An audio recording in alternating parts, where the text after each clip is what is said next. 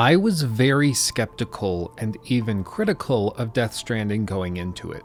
I bashed it for pretentious marketing, intentionally vague explanations of gameplay, and I heavily criticized Kojima himself for his seeming inability to concisely or even coherently define what Death Stranding was. It seemed to be a game sold entirely on the name of its creator, which is actually antithetical to Kojima's own beliefs, or at least the beliefs that he described in 2014 with PT. You see, when he released the playable teaser onto the PlayStation Store as a free demo, he intentionally hid his name, his studio, and his publisher's branding from every piece of the demo's promotional materials. And according to him, he did this so that players would be free of any presuppositions they may have going into a title, knowing who created it. In other words, he wanted players to enjoy PT for what it was, not for who it was created by. However, this is not so for Death Stranding. Death Stranding was sold entirely on Kojima's name and the brilliance with which he crafts his games. This is an important and remarkable shift in the pure sense of the word, and it's one that cannot be overlooked.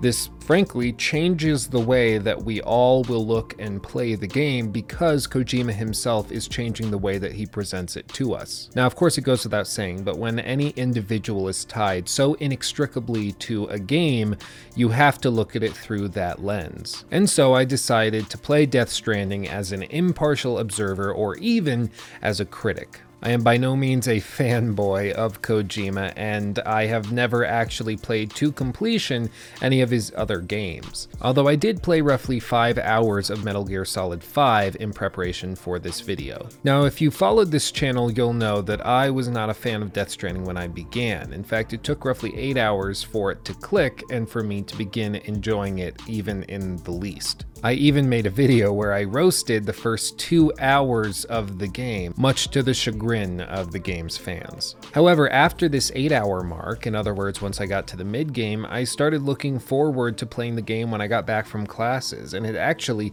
became my relaxation outlet.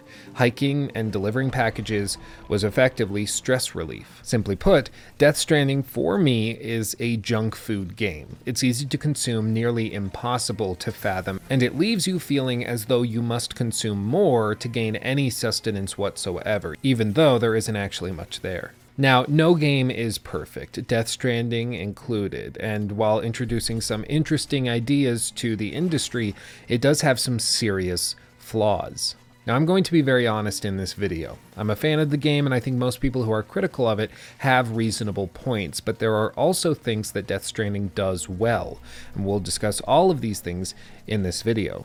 But the point is, if we're not honest about the game's shortcomings, we can't help Kojima with whatever his next game is, and if you've played Death Stranding for any length of time, you should be aware of some of the plethora of issues. And I just want to reiterate that while I am very conflicted on many of the design choices made here, and I am going to spend most of this video explaining all of the problems with the game, I really did enjoy my time with Death Stranding on the whole. If I had to describe the game concisely, I would say that it's a repetitive, relaxing, and uncomplicated game that is overly reliant on ambiguous storytelling and falls victim to some very bizarre directorial decisions at the hands of Hideo Kojima, a man so closely tied to Death Stranding that he and the game are inextricably tied, mostly due to his own statements saying as much. It's also probably important that I mention my qualifications for making this video. I've put in well over 100 hours into Death Stranding on 2 separate PS4s, a Slim and a Pro, to get an idea of what this game can do technically, something we'll touch on lightly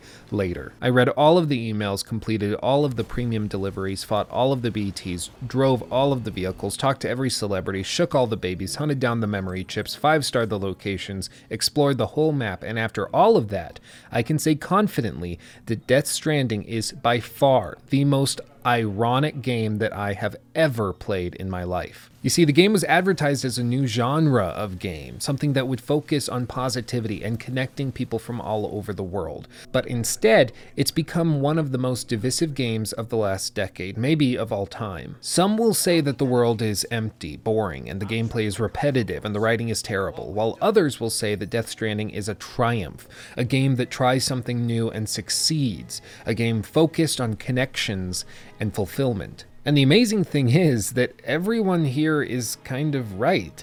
And I know that sounds like an oxymoron or completely nonsensical, but I think I can actually defend that statement throughout the course of this video. But this is my primary point. The Death Stranding was advertised and held up as a game that would bring people together, and I can't help but find it extremely ironic that it has done the exact opposite. Now, as we move forward into the video, I ask that you please hear me out on all of the critiques I have for the game. Furthermore, I'd also like for you to contribute all of your critiques and contributions down in the comment section below. I will be reading through all of them. Now, if you'd like my concise recommendation, I'd say that you should only play Death Stranding if you have already been intrigued by it, which, if you are, chances are you've already played it. The unfortunate reality is that if you are skeptical of Death Stranding to any degree, or if there are things that have repelled you thus far, the game isn't going to convince you otherwise. And the bizarre thing is that it seems as though this was a conscious design choice on the part of Kojima Productions. That, or it's just blatant stupidity, something that we're going to discuss in just a moment. However, if there is any chance that you're going to play this game, you should do that first before watching. Don't worry, this video will still be here once you're done. Also, a couple of things that you should know. I did conduct a massive survey with over 2,400 respondents. Thank you, by the way, for all of you who contributed, and I will be mentioning it throughout the video. I have posted all of the data collected from this survey on my website, lukestevens.net, so that you can sift through it and hold me accountable. If you want to participate in the next survey for the next critique, make sure to follow me on Instagram, Twitter, and Discord so that you can be notified of when I publish it. I also have a section in this video where I go over some descriptive analytics that I performed on data that I collected while playing. This is dense and kind of complicated stuff, I get that, so rest assured that I'm going to try and make it as accessible as possible. And lastly, I want to thank all of these patrons for funding the creation of this video. Straight up, it wouldn't have been made if these people didn't step up and contribute over on Patreon. Thank you to all of you. And a special vocal shout out to Zachary Johnson, Mike Holland, Christopher Scott, and Paige Richardson for their extreme generosity. I understand that this is a long video, so I have timestamps below so you can jump around to chapters that you find most appealing. And of course, it should go without saying, but this video is going to spoil pretty much everything, so consider this your spoiler warning. But with all of that said, let's get into it.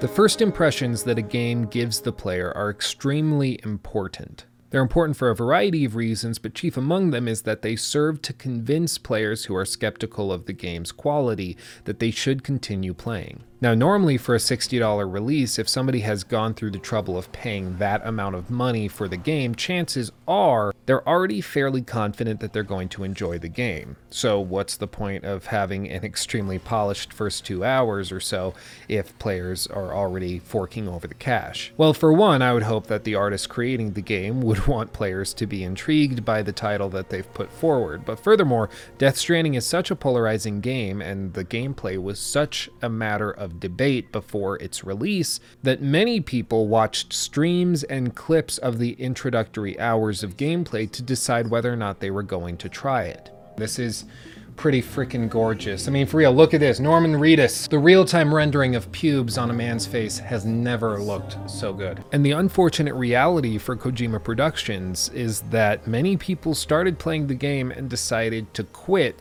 within the first few hours. This is a selection of responses from the survey I mentioned earlier of players who quit playing the game after starting it. Among the chief reasons why people stopped playing were that they said the first few hours were uninteresting, slow, boring, confusing, and even not as advertised. Now, it's fair that every game is going to have some players who drop off after starting it. That's completely unavoidable, even for a masterpiece. But the key takeaway is that going into the game, the major contention on everybody's minds were whether or not this game was going to be uninteresting, slow, boring, or confusing.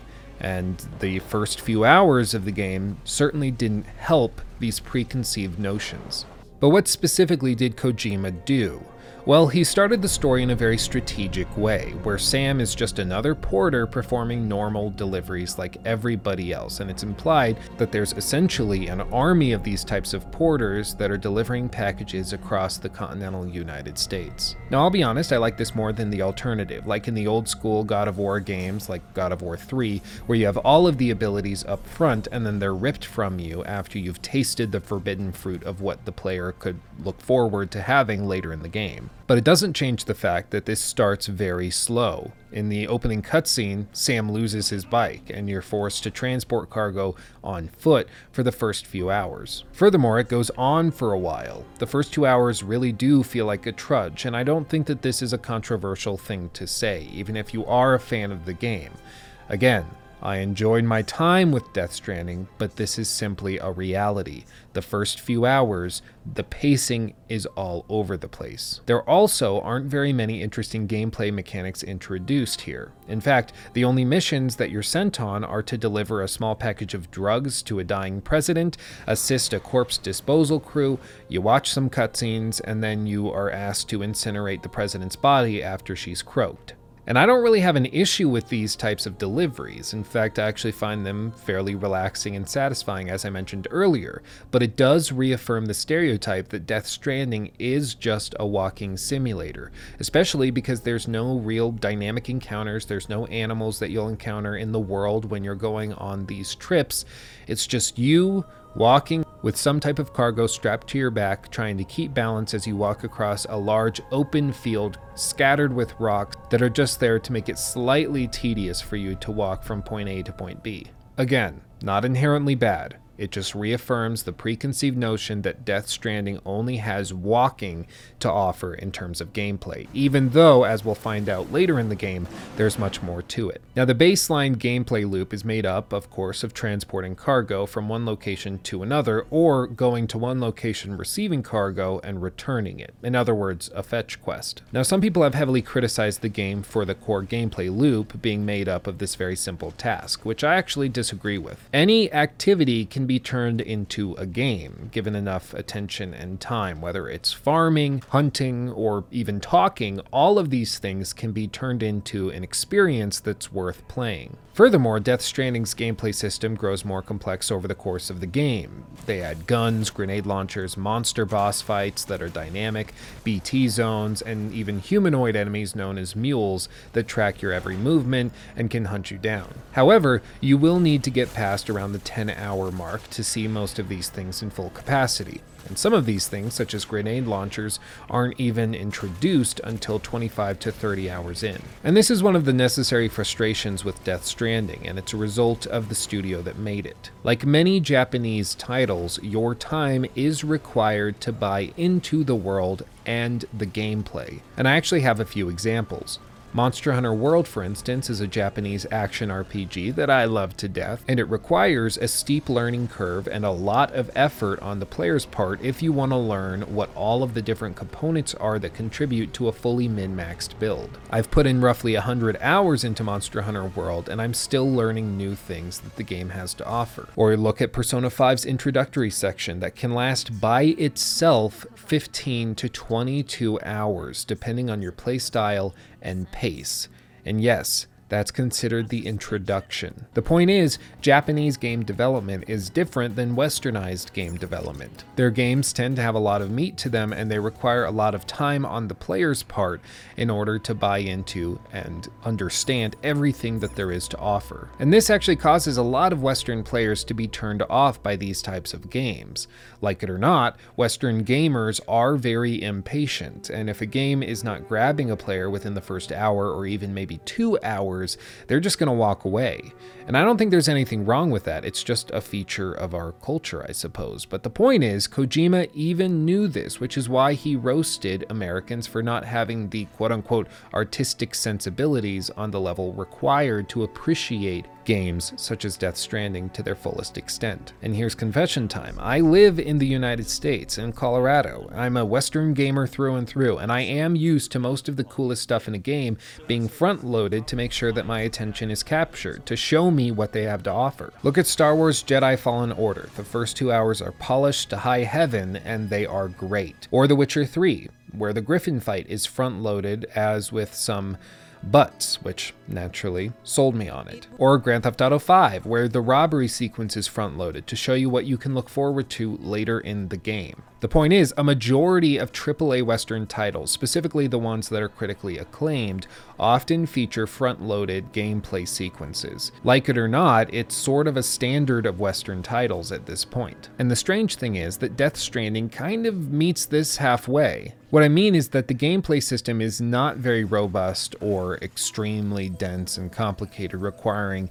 hours upon hours of intensive research and studying to understand it. Rather, it's pretty simple and just requires the player to mindlessly deliver packages from point A to point B. What does require a huge amount of investment on the part of the player is the narrative. For instance, the best moment in this introductory section is the void out that we get to witness up close. It's bizarre and fantastic. Really, there are a lot of interesting things here, and we're going to go over them in detail in just a few minutes. Now, I don't know about you, but when I saw this first, I was concerned that they weren't actually going to have answers for most of the things that they were showing, but they actually do, and it looks like Kojima thought most of this through, at least in as bizarre a way as you would expect from Kojima. You just have to wait roughly 38 hours to get those answers. Other problems also arise due to the fact that the game was developed narratively and written in Japanese, and then it was ported, get it, over to English. This is actually incredibly important to understand, and I think it's a reason why a lot of the writing in Death Stranding has been panned. This is a Japanese written story. Thus, the dialogue is translated from the original writings of Kojima and his team into English for the actors, and this can at times lead to some really strange and clunky phrasings. But don't worry, we'll get to this more later. Now, you could argue that Death Stranding front-loads some of its more flashy cinematic sequences, and I think that that's fair to say, especially with that void out sequence that we just looked at. But in my opinion, front-loading gameplay would have been a better idea, due to gamers' preconceived notions that the game is slow and has uninteresting gameplay. I don't know, that's just my opinion though. Let me know your thoughts below. Beyond this, even with elaborate cutscenes shown off that are very flashy, interesting, and even visually intriguing, shall we say, these first 2 hours of Death Stranding are very bland and even downright confusing, which I think is actually okay because it is a prologue after all. And I think if a prologue wasn't at least somewhat confusing and intriguing, it probably wouldn't be doing its job. But from here, the story progresses, mostly through cutscenes featuring the main cast, people like Sam, Fragile, Amelie, Mama, Deadman, Die Hardman, Hartman, Higgs, Cliff, and some others. Some of these scenes are actually really well acted. I mean, there's a reason that Mads Mikkelsen won the Game Award for Best Performance, but some other scenes are, well, not. For instance, Léa Seydoux's scenes are universally awesome, in spite of the writing, not because of. I think that's important to understand. I'm fragile. But I'm not that fragile. In fact, her scenes are even up there with Mads Mikkelsen's, which I think is high praise. She has a very dry and yet emotional way of delivering her dialogue, and while it does seem stilted at times, I think that's mostly a result of the dialogue she's being fed. There's no question that most of these actors are highly qualified to be in this piece. Whether you're looking at Mads, Léa, or Norman, all of these guys are qualified and are very talented performers. So perhaps I'm being unreasonable, but to me it seems fair to blame most of the stilted lines and delivery on the direction and the writing as opposed to the performances. However, some of the performances that we see are downright bizarre and laughably bad.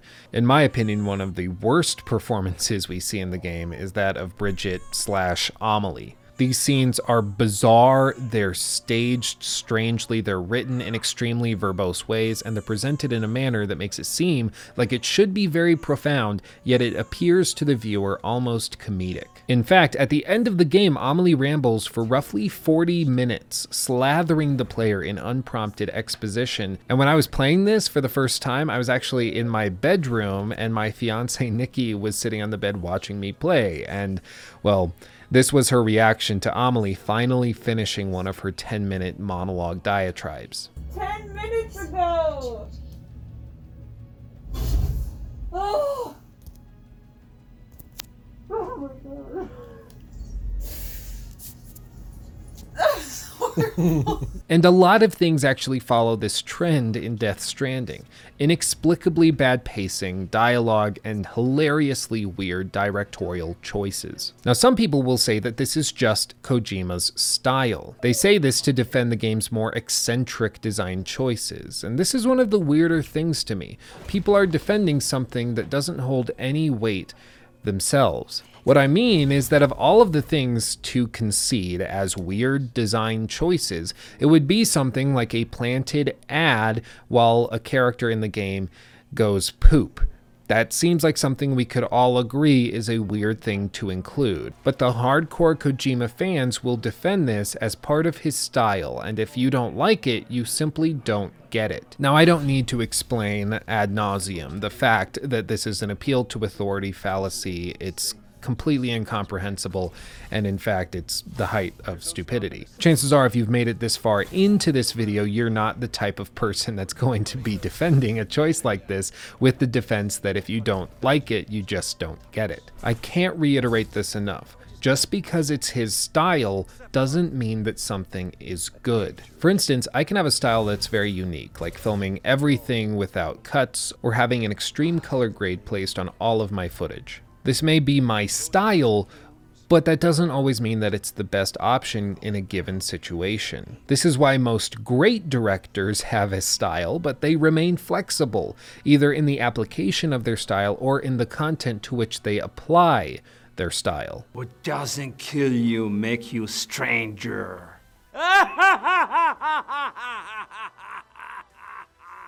Oh! Joker.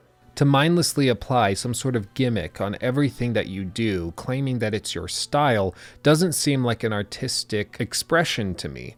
It seems like a crutch. But this is just one example of this sort of sycophantic fanboyism that you see that surrounds Kojima. It's really bizarre, and I don't know if it's just an army of accounts that Jeff Keighley has created, or if there are actual people out there that defend everything Kojima does as holy and infallible. Mr. Hideo Kojima.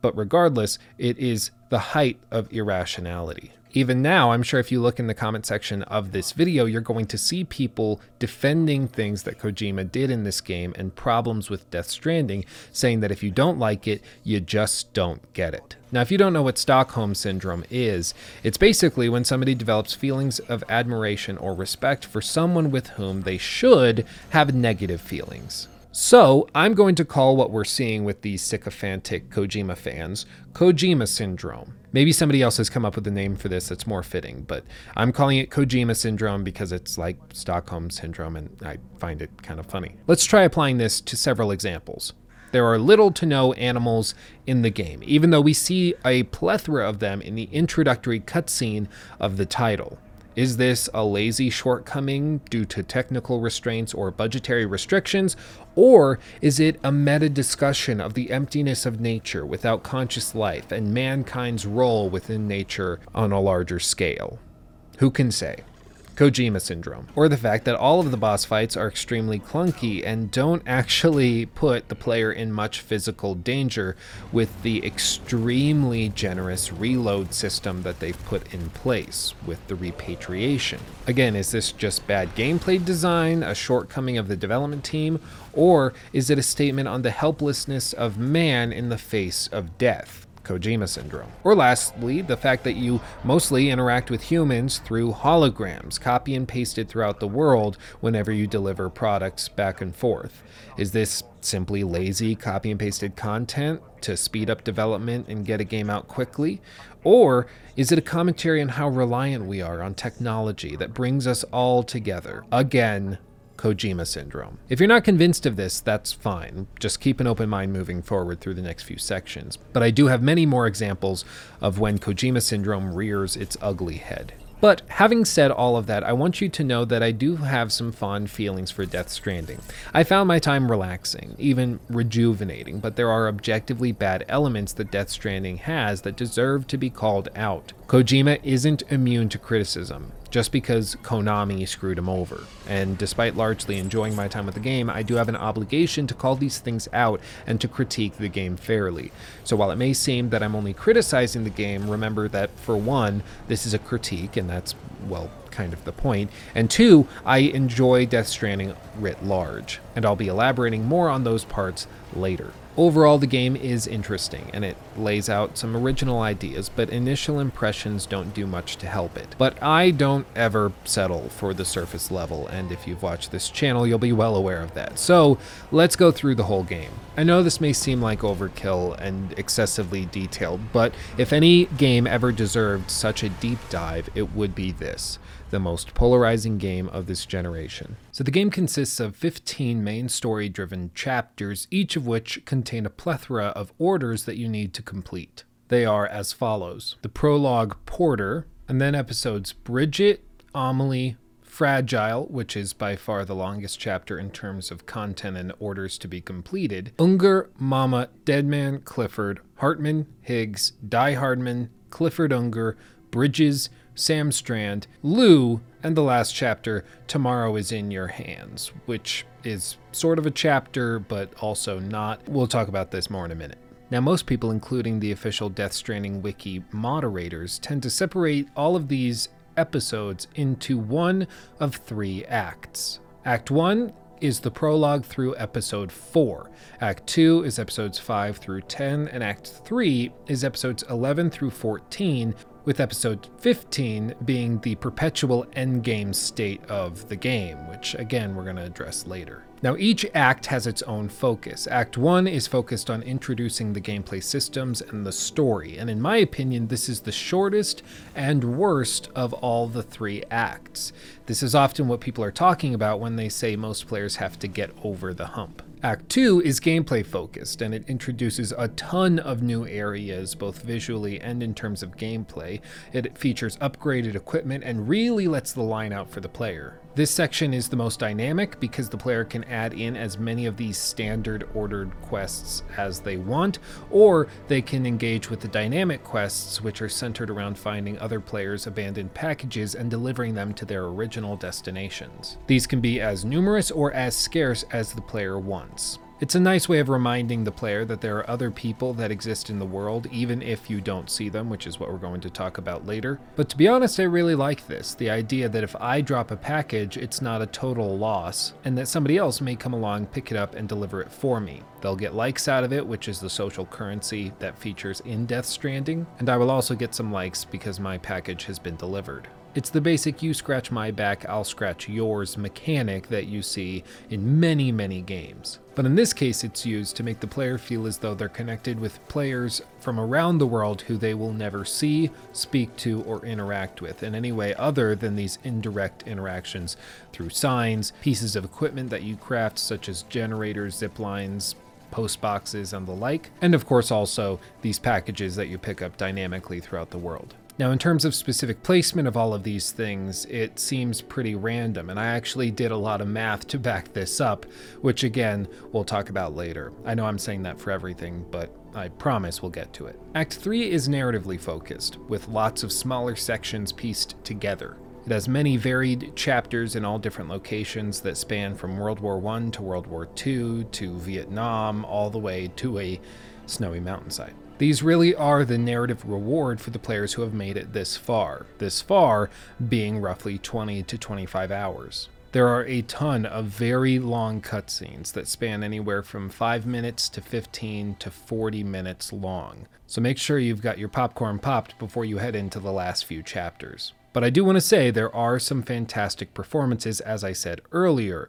I'm looking at you, Mads. Now, through all of these chapters, you're exploring the map. Death Stranding was, of course, made with the Decima engine, which is the same engine that was used for Horizon Zero Dawn, which itself featured a plethora of highly varied biomes and made the world feel as though it spanned a much larger area than it actually did. And I might be picky, but it seems as though this world really isn't as varied as it was initially made out to be. Even though it's meant to span effectively the entire United States, it really doesn't feel extremely large. In fact, at the very end of the game, one of your final assignments is to cross back over every square inch of the map that you've traveled to get back to the East Coast on foot. I like the meta implications of this assignment because it makes you go back and see how far you've come, but when I was doing this, I realized it only took me 20 to 30 minutes to travel all that way. And again, maybe I'm being picky, but it seems as though for a map that's supposed to represent the entire United States, it really isn't very big. But I digress. We'll discuss that more later in the gameplay section when we address the world's layout and construction. But for now, let's discuss the opening of the game.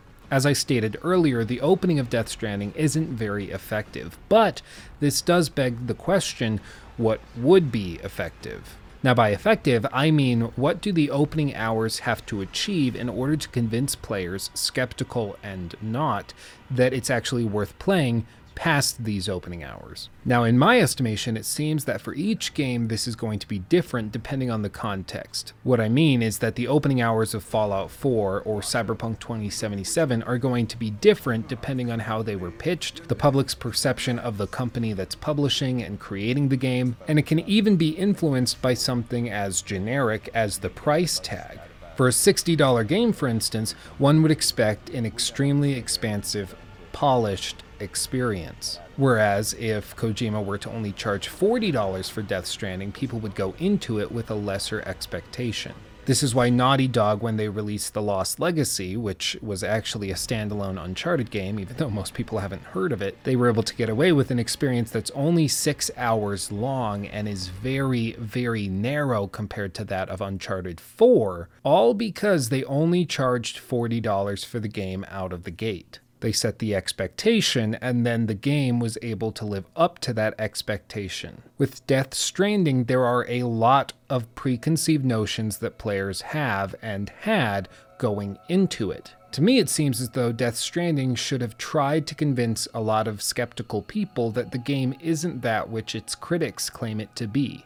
Of course, fans of Kojima's work were going to be interested regardless. They were going to play it all the way through, no matter what. And this is reflected in the poll that I took of players of Death Stranding. But new players have to be convinced of its worth. And I don't even think this is a controversial thing to say, but I'm sure there will be some disagreeing in the comments. But at least hear me out. Specifically, what I mean is that Death Stranding has to prove that, for one, it has a rewarding and worthwhile gameplay loop, and for two, the narrative makes sense and has been thought through. Specifically, number one, because this was referred to as a walking simulator by many before launch, which I actually disagree with, but again, I'll discuss that later. I know I've said that 1,000 times, but I will. The point is, for new players coming in, such as myself, having had no major experience to Kojima other than with PT and smaller projects, they are going to have this in mind from the very beginning. They're going to be approaching Death Stranding with the preconceived idea that it is a walking simulator with gameplay that's unsatisfying and boring. All Kojima would have to do is create the opening hours of Death Stranding in such a way that players would be convinced that there was more to this gameplay system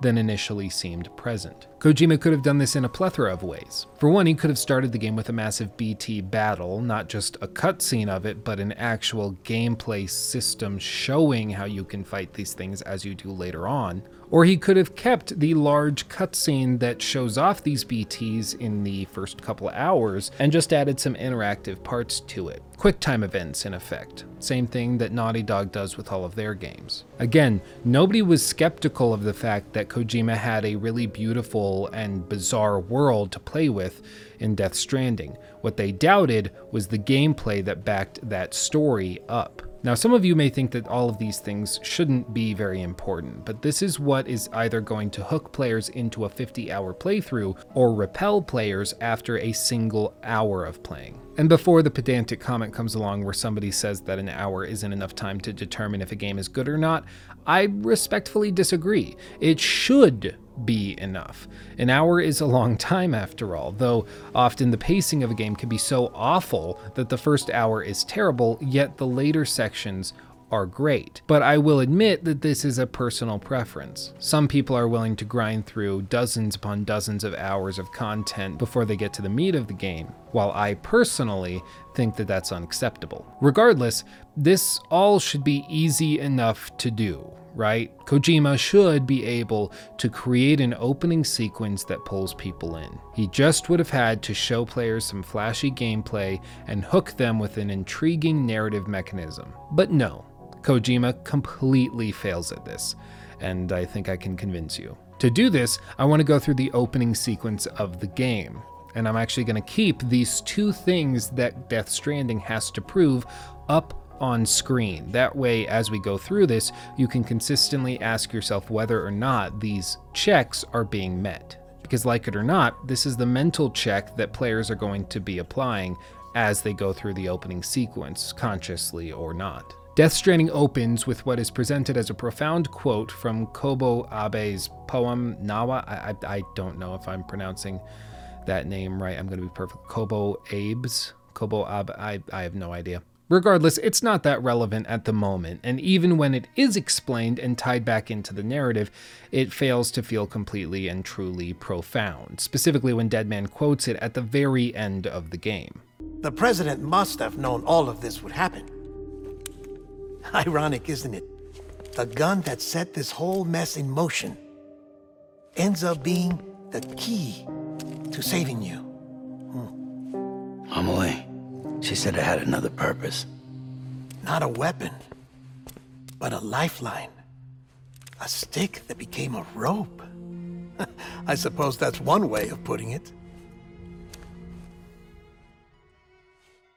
After the excerpt is shown and plays off, the credits roll in with a ton of beautiful landscape shots.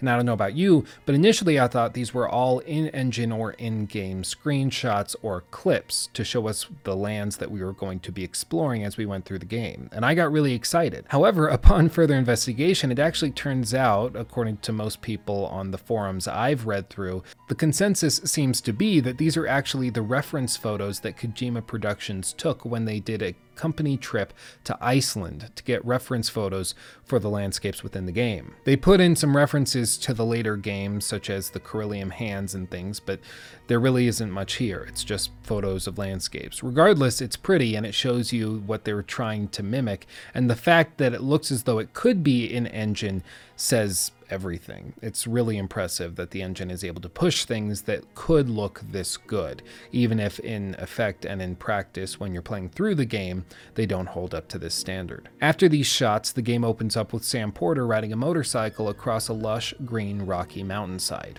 It's really pretty, and it shows just what kind of cinematic experience you're in for. It's raining, and this rain, you'll come to find out, is known as timefall, which makes everything it touches age at an extremely fast rate. This has a ton of implications on gameplay in addition to the story, but again, we'll get to that later. As he's riding, you see the timefall take effect on his hair, the grass, the plants, and of course the animals that you see running across the mountainside. Even though you're not going to see hardly any of these things later on, it's still really cool, and it shows you just what this rain can do. Sam speeds off, and then all of a sudden,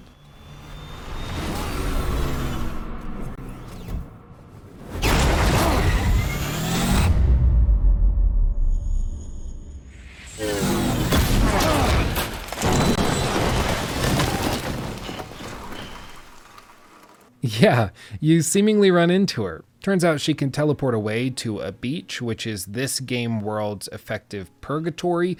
Basically, when somebody dies, they go to their own beach, and this is the intermediate place between this life and the afterlife. Some people in this world can actually interact freely with their beaches and use it to teleport around or to even, at times, come back from the dead, which is what is referred to in the game as repatriates, Sam being one of them, which is how the game explains how you can die in gameplay and come back to life. Regardless, the bike goes over the side of a cliff and is destroyed. However, if you know anything about video games, you'll realize that you will eventually get access to one of these soon enough, because why the hell not? The developers spent all this time making the bike.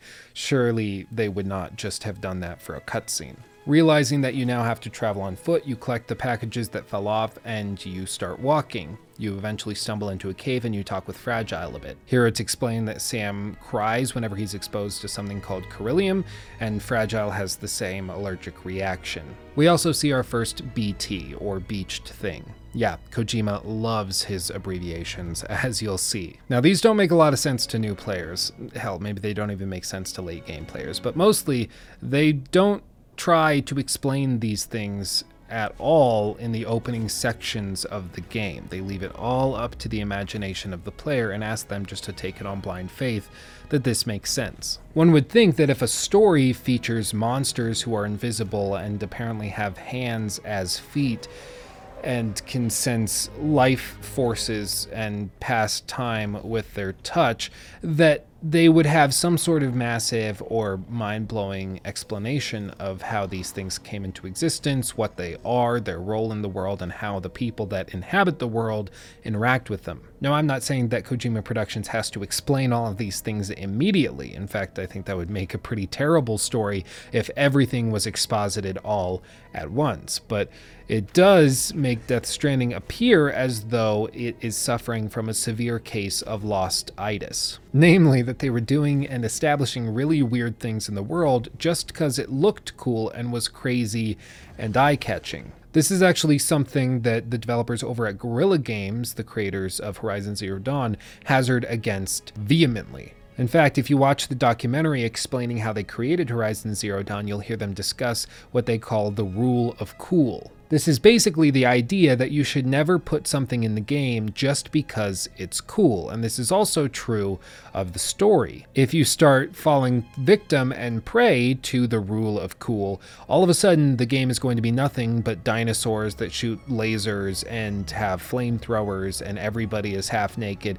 It's gonna get out of hand really quickly. Furthermore, you can get yourself into a lot of trouble trying to write your way out of this hole. The TV show Lost ended up in this exact position, when they had a lot of really cool, crazy things they were showing off, even though they had no idea how they were going to explain it later on. Now, some people will just accept this writ large. They'll accept that it makes sense within the world, and they'll experience the game the way that the writer wants them to. However, the reality is that a lot of players are extremely skeptical of Kojima and his writing ability. So love it or hate it, this doesn't do much of anything to convince players who are skeptical of Kojima and the world that he's established here that he's actually thought everything through and that this makes sense. And I suffered from this fear as well. As I played through these opening hours, the fear was real that they hadn't actually backed up any of this stuff. I mean, seriously, how are they possibly going to explain a bunch of babies that are carried around in tanks on people's bellies,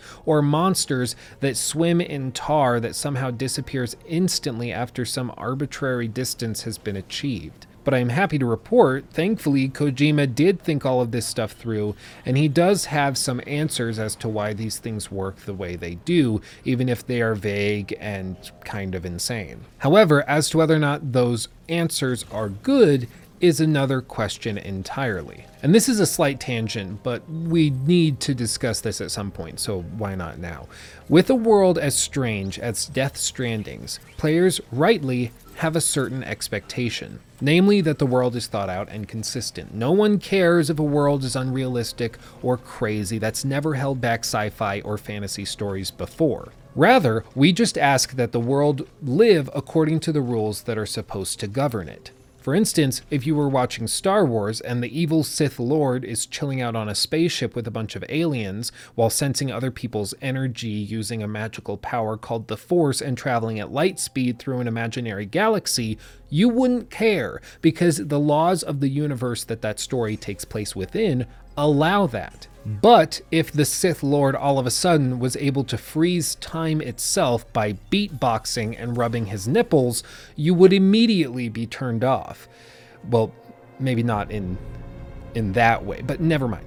Point is, you have to be consistent. I'm fine with Death Stranding having magical interdimensional whales, rain that causes time to pass at crazy fast rates, and even Norman Reedus. But all I ask is that it's thought out and justified. Anyways, moving on. Once you're done talking with Fragile, you grab up your stuff and deliver it to the city. You walk through a beautiful valley as music plays and you enter it. This music is really peaceful, the scenery is beautiful, but again, you're just walking with a package on your back. Does this achieve either of the two things outlined earlier? I don't think so. As you walk into the complex, you realize that the compound is actually remarkably bland and it looks dead. There's no one here. In fact, pretty much everyone we're going to be talking to in any of these places throughout the entire 50-hour campaign, they're all going to be holograms. We're not even going to meet them in person for reasons.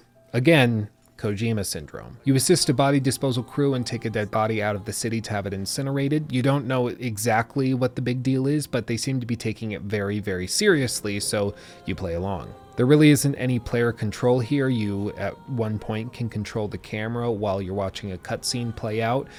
I guess this was their way of avoiding a 40-minute cutscene again, but it is still a cutscene, so it doesn't really do it for me. You drive out of the city and eventually your car is assaulted and crashes. Here a long cutscene plays that introduces us to Higgs, who's named after the Higgs boson, a nerdy reference that I appreciated way too much. And this cutscene raises a lot of questions, but I think it achieves something very good, at least for a video game.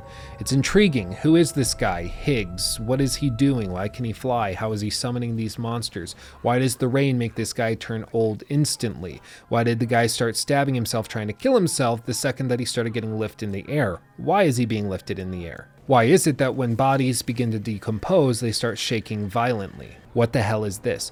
All of these are fair questions, and I think they motivate the player to want to play more to have these questions answered. Again, the role of a prologue, I think often, is to pose a lot of these questions to the reader, player, or whoever's experiencing them. I don't think they have to all be answered, and I wouldn't even want them to all be answered in the opening sequence. However, with Death Stranding's specific circumstance, this doesn't do much to shake the preconceived notion, again, that this is all just crazy and done for the sake of being cool. Anyway, a bunch of weird stuff happens. This results in a massive crater and a handprint indentation in the land. This is actually why everybody throughout the game freaks out whenever you actually kill someone with a lethal weapon. Again, I know I've said this 1,000 times, but more on this later. There's some cutscenes and exposition, but essentially you meet some more characters such as Deadman.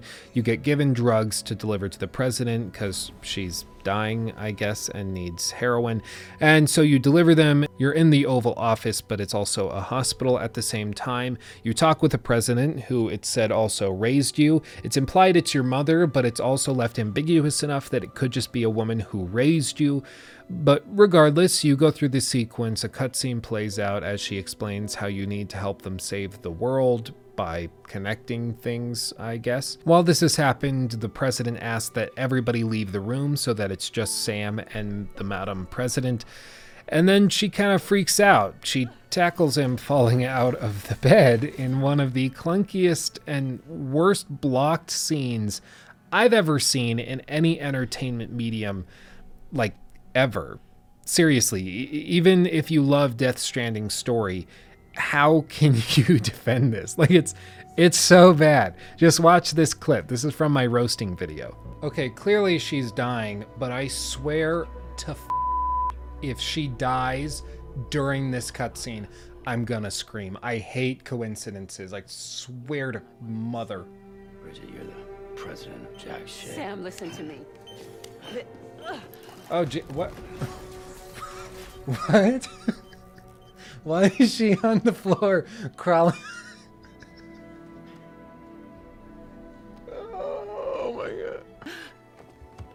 Oh my god, she died. Oh, okay, I gotta calm down. I know, but it's like so stupid. I hate it when stories do this, when they're like, a character is dying, go meet with them. You meet with them, and it just so happens during that like 3.5 minute time period where you went and said hello, they die because it's convenient for the story. Like, why isn't it that you leave, say goodbye, and then she has a heart attack, and then come on. Oh well.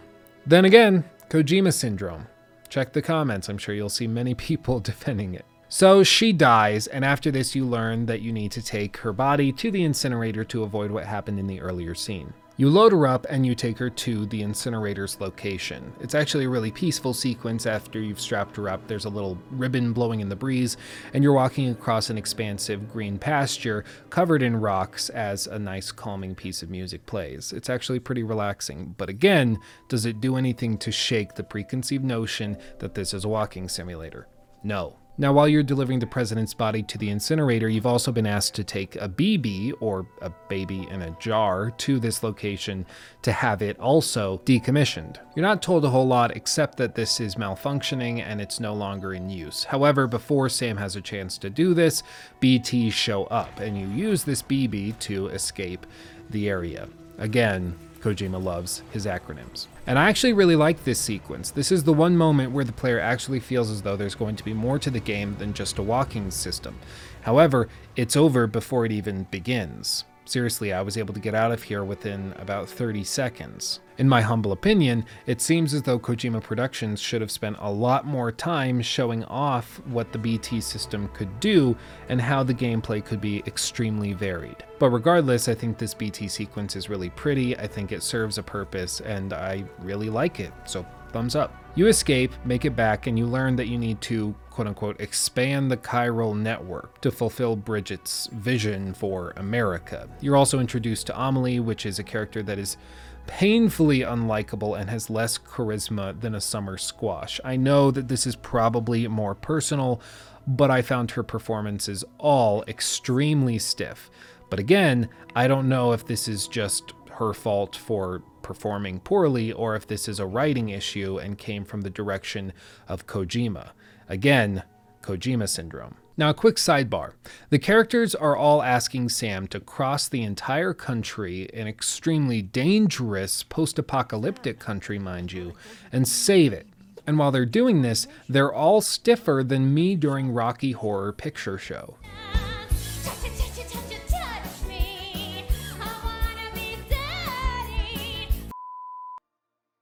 What's pushing players at this point? What's pushing Sam? We've been told that we need to help connect America after a major event known as the Death Stranding. Okay, we know that Amelie is Sam's sister, even though they don't seem particularly infatuated or caring of each other, but okay. To me, it seems as though the operative question is whether or not this world, America in this case, is worth saving. Where's the humanity that is worth saving? And this is actually my biggest problem with Death Stranding, the game, writ large. It fails to give the player any clear evidence that the world is actually worth saving, that all of this trouble is worth it. Now, I get it. There are not that many people now that the world has ended, basically, but still, there are very few moments that attempt to humanize these delivery recipients. I mean, hell, if you're going to ask the player to go through the trouble of delivering packages mindlessly back and forth between locations, it seems like you should at the very least try to emotionally motivate them to do so. However, all of your interactions with all of the people that you interact with these deliveries show up as holograms. You don't even get to see them in person. But again, was this a result of poor game design, lazy copy and pasted formatting of locations and interactions, or is it a meta discussion on the hopelessness that people have and how empty the world is without connections?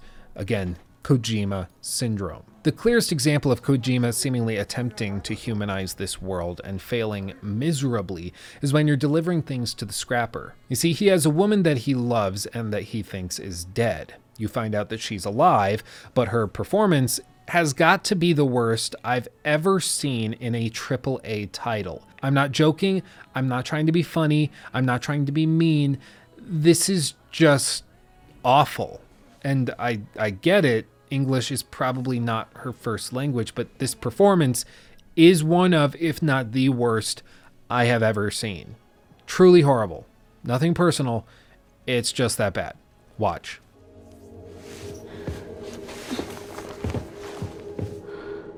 Are you hurt? Thanks, Bridges. I can't believe you're alive. That's my line, silly.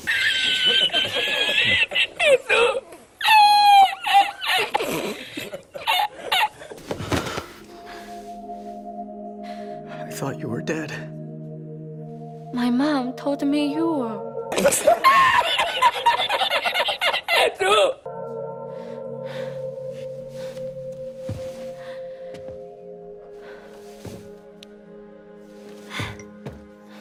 I kept it close. Always. But after the attack, it stopped working. I thought about fixing it, getting the sand flowing again. But it felt too much like moving on. Like forgetting you. Well, now we can both move on. Together, you and me. If you're ready. Of course. The man I knew. Little Peter Junk. He fixed things, made them like new again. Picking up the pieces and making the most of them. That's what I do best too. But this is one piece. We don't need.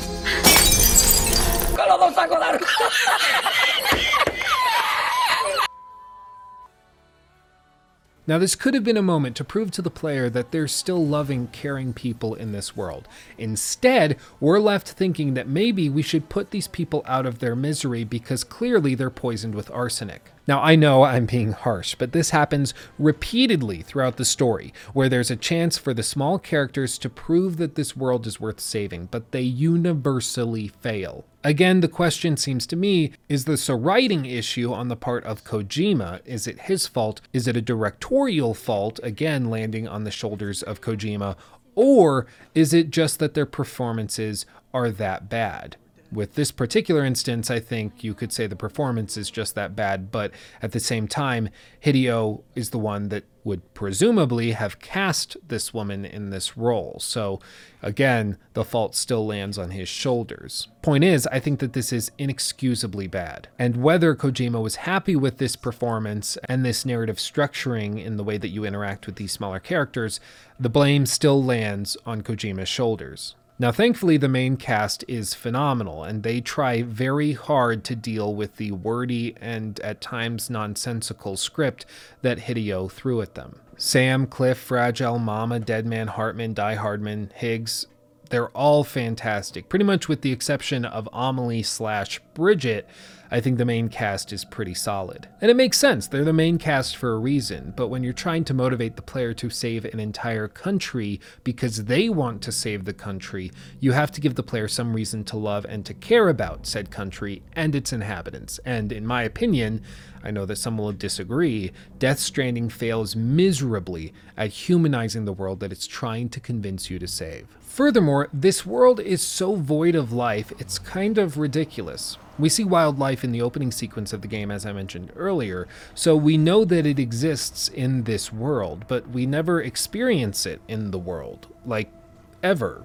Or at least I didn't. You never see deer, you never see a lot of birds flying through the sky, you never interact with them in any way. There are also very few original assets in Death Stranding. A lot of things are repeated. From the repeated bunkers, to vehicles, to landscapes, to rock formations, to mule camps, everything is just copy and pasted around the map. Now we'll get into this in detail a lot more later. Don't worry, I've done a lot of math surrounding the placement of these items, and it's really telling. But the point is, it begs the question, was this developed by a small team that simply didn't have the manpower to put more stuff into the game, or was this a budgetary concern, or was it some combination, or was it part of Kojima's broader vision?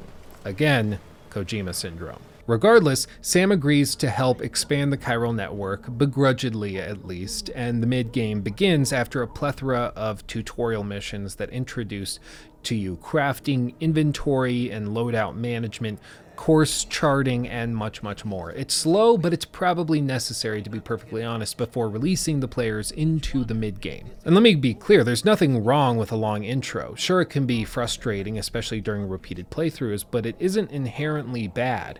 Look at Assassin's Creed 3, the game that has an intro that lasts roughly 3 hours before it even gives you control of a basic stripped-down assassin that it advertised pre-launch. It's not inherently bad, it's just inefficient. The only reason efficiency is important is to convince the aforementioned skeptical players to continue playing. Again, look at those 2 goals I put on screen. Does a long, dry intro achieve either of these? Probably not. But I didn't want to just take all of this on assumption. So in the survey that I conducted, again, all of the data is up on lukestevens.net if you want to check it out yourself, I asked players who hadn't finished the game at the time of polling, and 28.5% of them said that they either weren't going to continue playing or that they were unsure if they would.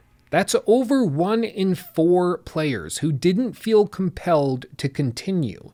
No matter how you look at that, no matter how you split it, with a sample size of 2,400 people, that is a straight up failure of the game's pace and design. I don't care if you're making a video game, a song, a movie, or a book.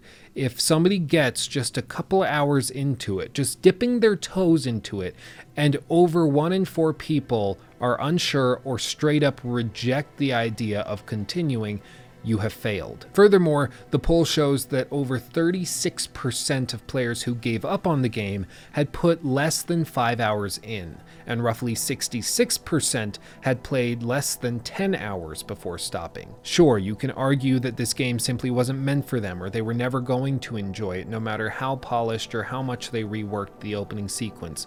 But I think the fact that so many players dropped out in the first few hours of playing the game shows that something was wrong with the first few hours. Again, these people are paying $60 presumably to play this game. They put their money on the line, which by itself lends these opinions credibility, at least in my opinion. But this brings us to the mid-game, or episodes 5 through 10. This really is deliveries galore. You're slowly expanding the map, exploring it, delivering packages to your heart's content. This is where the game shines. This is where the gameplay reaches its highest potential. You unlock all sorts of new tools, vehicles, and things that you can do. Crafting, and much, much more. This was the act of the game that I found myself enjoying the most, mostly because I was able to just look forward to making some deliveries and relaxing as I ran across the open countryside when I got back from a long day. I racked my brain a lot as to why this was so relaxing to me and why I enjoyed it, because on its face, it really is pretty simplistic. Sure, you might occasionally encounter some mules or BTs that require some stealth approaches to getting around them, but writ large, this is just a game about delivering packages from one location to the other. It is extremely repetitive. So why did I enjoy it? It was a little baffling to me. But after a lot of thought, I think it's for the same reason that hiking is enjoyable, because the game allows you to play it in just passive enough a state that you can let your mind wander. You'll find yourself daydreaming about other things as you explore this vast expanse, and it's relaxing. Plus, it's no mystery that the world of Death Stranding is very beautiful, especially in a lot of individualized places that are heavily trafficked. Other less trafficked areas show a significant lack of polish in terms of the graphic fidelity, but we'll get to that later. But here I'm actually going to say something that makes me sound like a fanboy, and that's that if you don't see the appeal of Death Stranding's gameplay system, I think you might need to try it. No, I'm not saying that you should go out and pay $60 for the game, or $40 if it's on sale, just to try this, and that if you don't do that, your opinion isn't valid. That's not what I'm saying. What I am saying is that the relaxing nature of Death Stranding's gameplay is something that you will only experience if you are the one doing it. In the same way that watching somebody hike isn't satisfying in the same way that hiking itself is. If you want to enjoy nature, you have to be the one in it. if you want to enjoy the world of Death Stranding, you have to be the one exploring it. This is why for a lot of people who say that they watch people play the game on Twitch and they don't understand the appeal of the gameplay system even though the streamer enjoyed it, it doesn't make much sense to me, because having played it, it's pretty self-explanatory. If you want to enjoy the world, you have to be the one walking through it, building things in it, driving your motorcycle across it. You have to do it. But as to whether or not this is something that's going to appeal to everybody is a much larger and more difficult question to answer.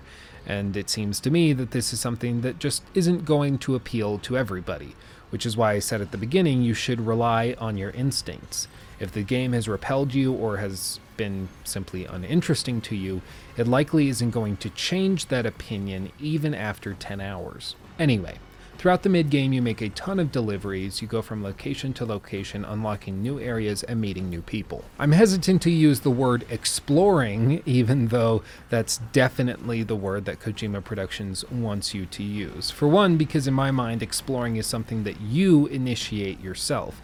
It's not something that you're pushed to do. Just because a quest can ask you to go from one location to a remote location, to me, that doesn't make you explore those locations. That's just having you traverse to that location. Exploring, to me, seems like something that you're going to do for the sake of itself. An example would be like in Breath of the Wild, when you find yourself just exploring the world, going through it without any quests, without anything specifically to do, just exploring it for the sake of interacting with and exploring it. It's adventure in its purest form. Death Stranding really doesn't encourage you to do this ever. There are very few secrets, very few things that you can interact with, and of course there are basically no NPCs or individuals that you can interact with within the world that make it worth exploring. But again, I know I've said this a billion times, we're going to talk about that more at length in just a few minutes. But once we plow through all of that, we get to the finale of the game, or in other words, Act 3, the ending that never ends. This is comprised of episodes 11 through 14, and it has big reveals, such as Amelie and Bridget being the same person. Okay. You find out that Amelie/Bridget are an extinction entity and that they can bring on the end of the world, which, again, is okay. And a lot of things are revealed in this sequence, which, to be honest, I'm not entirely sure I could explain concisely, even if I spent a week writing it out. Chances are if you made it this far into the video, you probably already have a decent idea of what happens in these final hours, so I won't bore you with explaining all of it over again. The point is that Kojima actually explains a lot of the stuff that goes on during these sequences. Now, don't get me wrong, I think he could have done it in a tenth the time, but I'll take what I can get. There are a few things, however, I do want to touch on. For instance, the endless cutscenes at the very end of the game. The last 3 or 4 hours of the game are almost exclusively cutscenes or sequences within which there is very little player control or interaction. There's no big gameplay finale other than a large BT fight, I guess you could say qualifies as a boss fight. There's also the sequence with Higgs, a fist fight with him, which is clunkier than almost anything else in the game. It's really terrible. But I don't want to address all of that. I want to talk about the purgatory cutscenes that Amelie presents to you as you run around a beach. Basically, you're sent to your beach with the help of Fragile and everybody else, and you're just sitting here. And they play off some credits, and it's very peaceful, and it does feel like purgatory, because as you run from one end of the beach to the other, you will eventually just get spawned back further. It's basically the story of Sisyphus, and it's actually pretty cool. I really liked this when I first came to this area. However, after the first 10 minutes or so, it starts to get pretty horrible. Again, is this just a poorly designed way of forcing the player to sit through all of the credits rolling incredibly slowly? Or is this some sort of meta discussion of the purgatory that we all experience when talking about post-credit scenes in games and movies? I don't know. Point is, Kojima syndrome. And every time you get transported back after a few minutes, Amelie will show up and present a cut sequence where she offers some exposition. Again, I'm glad that all of this is here and that it is exposited, and there are reasons that all of this stuff in this world take place. but I think it could have been done much more efficiently. Now, after all of this happens, you end up talking with Amelie at length, and there is what Vice referred to as the gameplay mechanic of the year. Thank you, Ryan, on Twitter for sending me this. I thought this was pretty funny. Basically, Amelie describes that she's going to end the world and that you can stop her or you can not and let it happen. Of course, most players are going to try to stop her, but I don't know. Let me know what you did below. Point is, you have a gun and you can choose to shoot her or you can run after her and hug her, which is what Vice referred to as the mechanic of the year. Now, she gives a bunch of forewarning and she says that you should have known how this was going to play out and you know what to do because it's the entire point of your journey. And looking back on it, it makes sense. She's saying that it's all about connecting people, forgiving, and embracing others. So going up to her and hugging her seems like the natural choice. However, this didn't work for me at all. Pull the rope or cut the noose. But whatever you do, don't hesitate.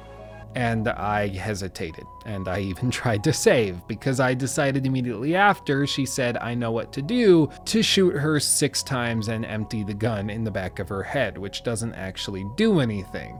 At which point I ran up to her to try and punch her into submission to stop the world from ending, but that also didn't work, and instead I was prompted with a hug button.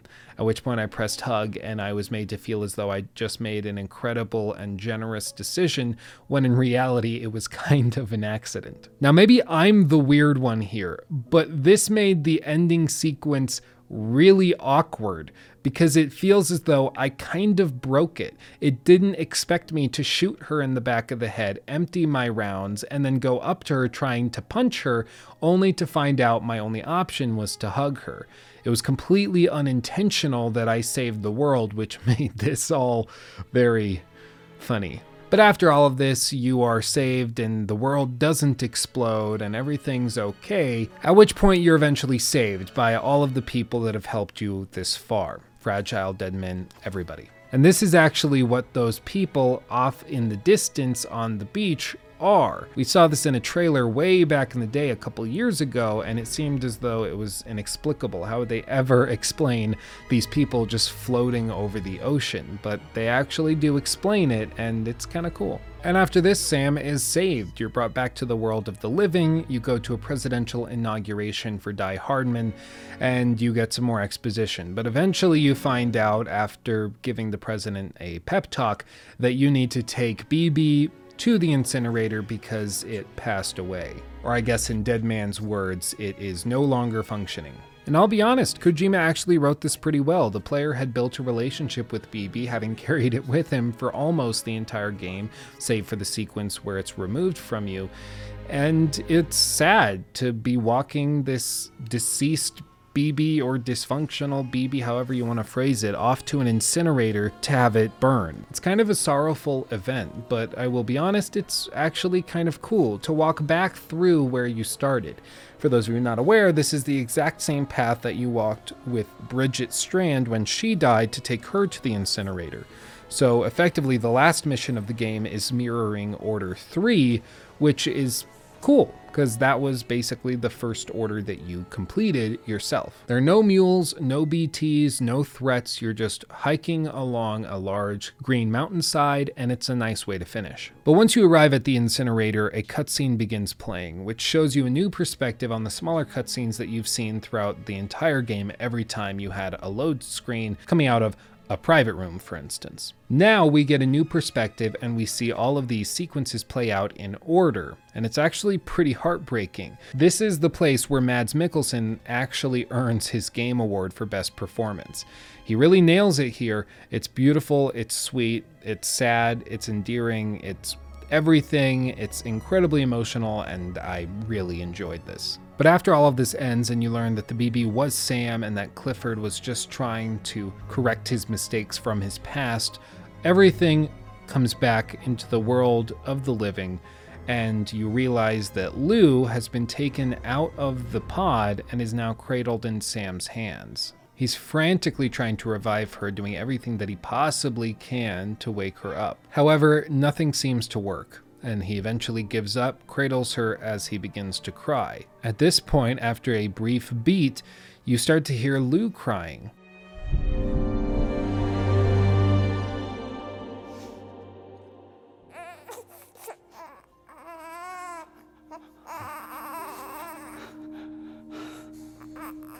Lou.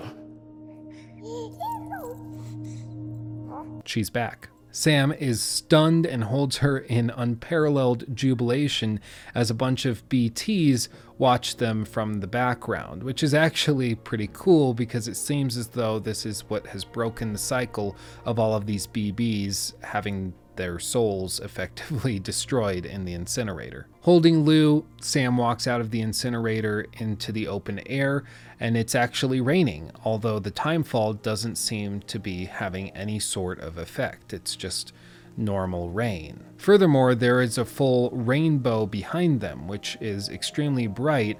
It also shows the color blue, which is something that none of the other rainbows in the game show. Now, what does all of this mean? Well, it seems as though the Death Stranding has officially come to a close, and BB's revitalization has effectively restored the stability of humanity.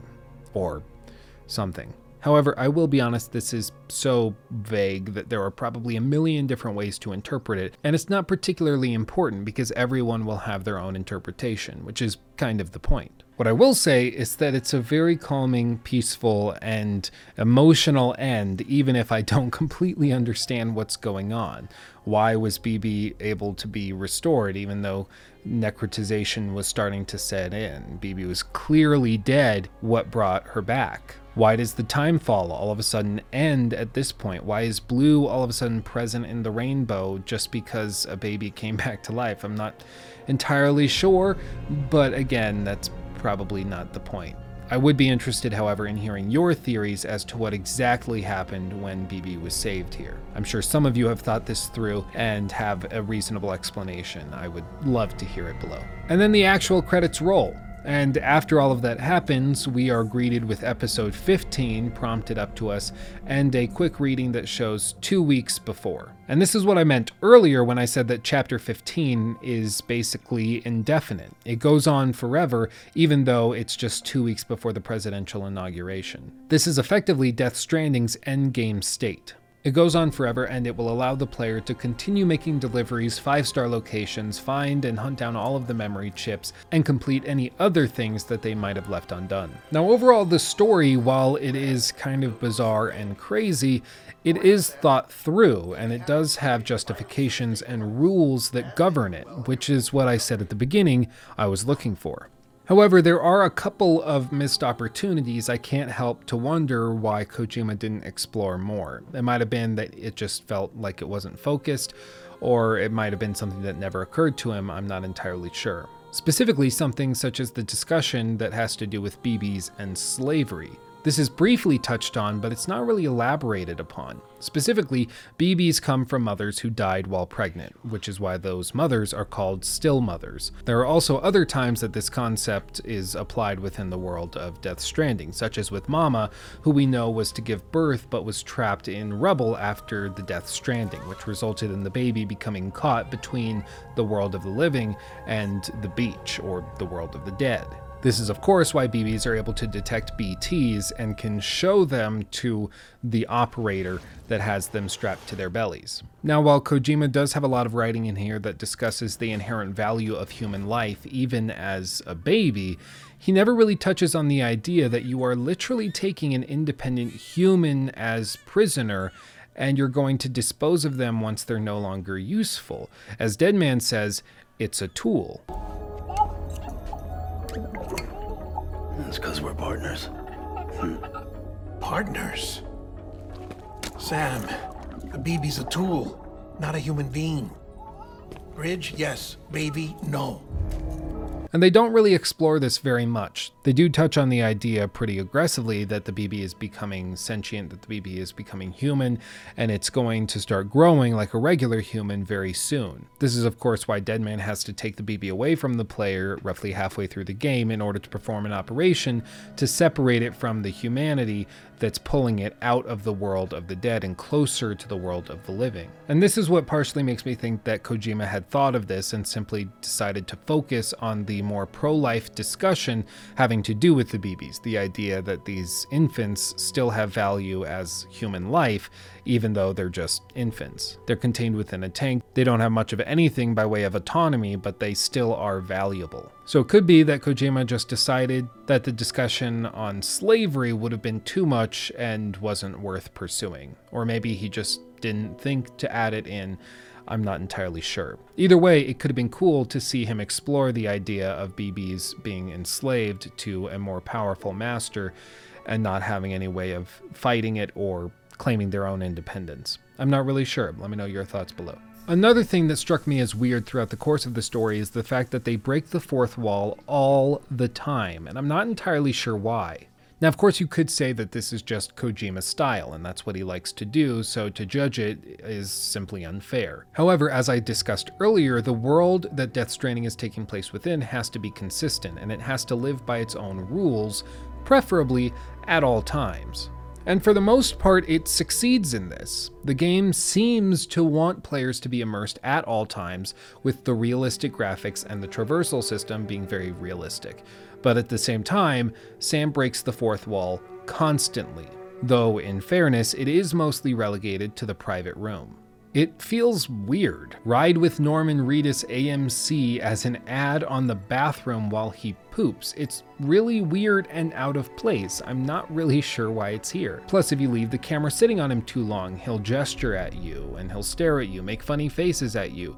It's fun, but it's weird. If I were directing the game, I would have cut all of this because in my opinion, it's not worth the trouble. It pulls the player out of the game, and while you are in a private room when these things happen, I don't think that that's an excuse. Though I will admit that this is probably a matter of personal preference. Some people will mind it, such as myself, others don't mind it at all, and some, I'm sure, really enjoy it. Now, of course, these fourth wall breaks and these think outside the box mechanics are nothing new to Kojima. As somebody sent me on Twitter, Metal Gear Solid has a sequence like this when Snake is fighting Mantis. You actually have to change the port that the controller is connected into in order to complete the game and continue on, which is kind of funny. Imagine doing that today. It's weird because Kojima talks about being an artistic purist and describes how he thinks Americans don't have artistic sensibilities, but he's the one putting paid product placement in his games with the Monster Energy drinks and the AMC ads. Can you imagine what people would say if Todd Howard started putting Tesla ads in Fallout or Elder Scrolls? People would rightly lose their minds. The only reason Kojima gets a break is, again, Kojima syndrome. Now, don't get me wrong, fourth wall breaks can be done well, even in narrative-focused games. Look at the Lost Legacy tower sequence, for instance. Here, there's a tower you can find, and there's a very narrow route that you can climb up, optionally, and if you get to the top of it and you hang out there for an extended period of time, Chloe will start to tease you and will actually break the fourth wall. However, things like the otter hat that you get from Conan O'Brien within Death Stranding are somehow both weird and perfectly in place. It's really bizarre, but you can't help but feel as though Kojima didn't take all of this very seriously, which I also do appreciate. I mean, they're video games. And all customization is like this, from changing paints to glasses to otter hoods. It's all fun, and though it doesn't mean much in the story, it's a welcome addition, even if it doesn't make sense in terms of bridges having standardized uniforms that everybody is expected to wear. But the point is, while the fourth wall breaks may bug me, I can understand why they might not bother other people. I think it is a matter of personal preference. It just bothers me, though it might not bother you. But with all of that, let's discuss the gameplay and the systems that make Death Stranding work. So obviously a lot of people have said that Death Stranding's gameplay loop is quote-unquote boring. To determine if this is true, let's look at what your average mission is going to be comprised of. Let's start with story missions. In this case, we're going to look at a random order in the mid-game. Now in this order, we have 60 minutes to collect medical devices from one character in the mountainous area and then deliver them back to the area where we accepted the order. In other words, a fetch quest. Now this is actually one of the more elaborate order types that you can get because it involves multiple stops. Simpler orders just give you items with a destination. So you accept the order and get told that you need to deliver the items quickly, and furthermore that the items that you're picking up are classified as fragile, which means that you can't drop the packages, often you can't go in water, etc. Basically, you have to be extra careful.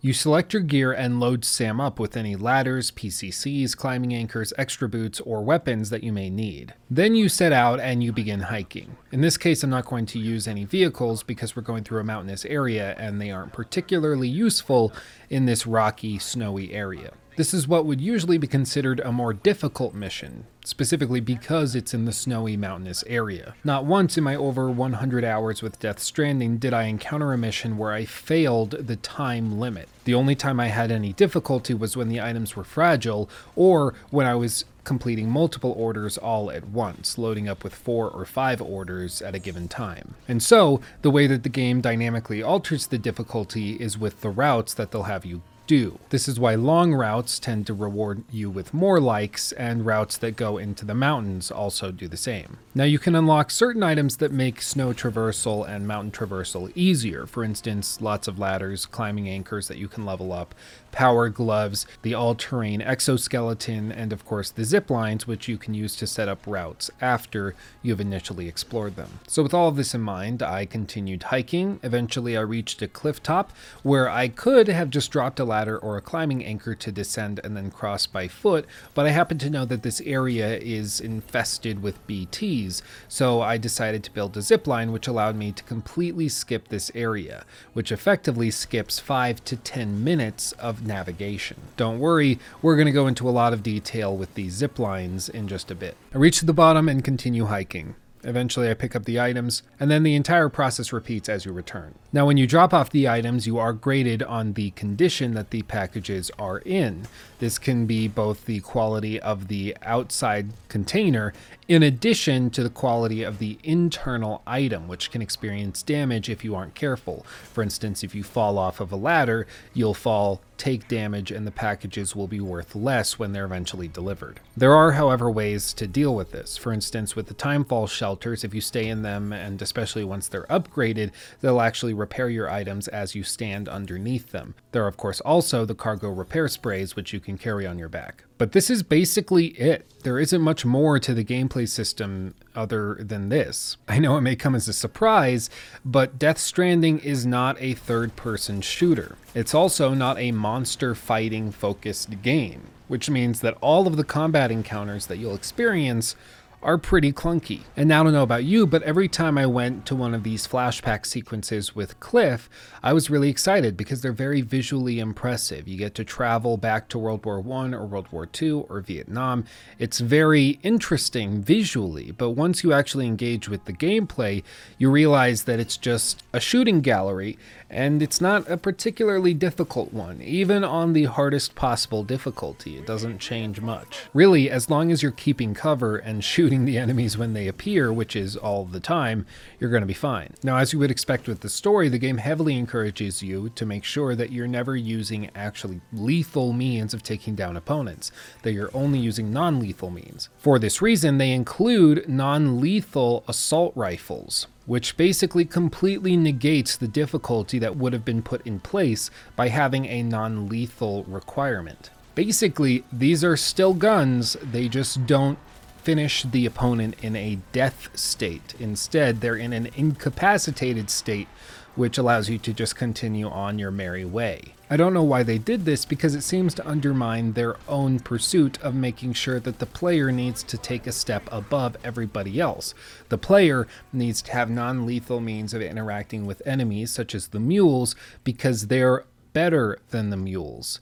But instead, you just use assault rifles that incapacitate them, which completely eliminates any gameplay difficulty that would have been there as a result of taking a stealth approach or a peaceful approach. But rest assured, this idea of the game undoing itself is something we're going to talk about much more in just a moment. But while discussing these deliveries, it's also important to discuss the map design. Now, in my mind, this is probably the most important game design element that is here. The mechanics of walking, balancing, and using vehicles can all be fantastically well designed, but if the world itself is not worthy of being explored, nobody's going to care. Now, like I said before, there are very few inherent reasons to explore the world of Death Stranding. There are no major secrets, no NPCs, and only a very few select secret locations and items to find that make the player excited and wanting to explore more.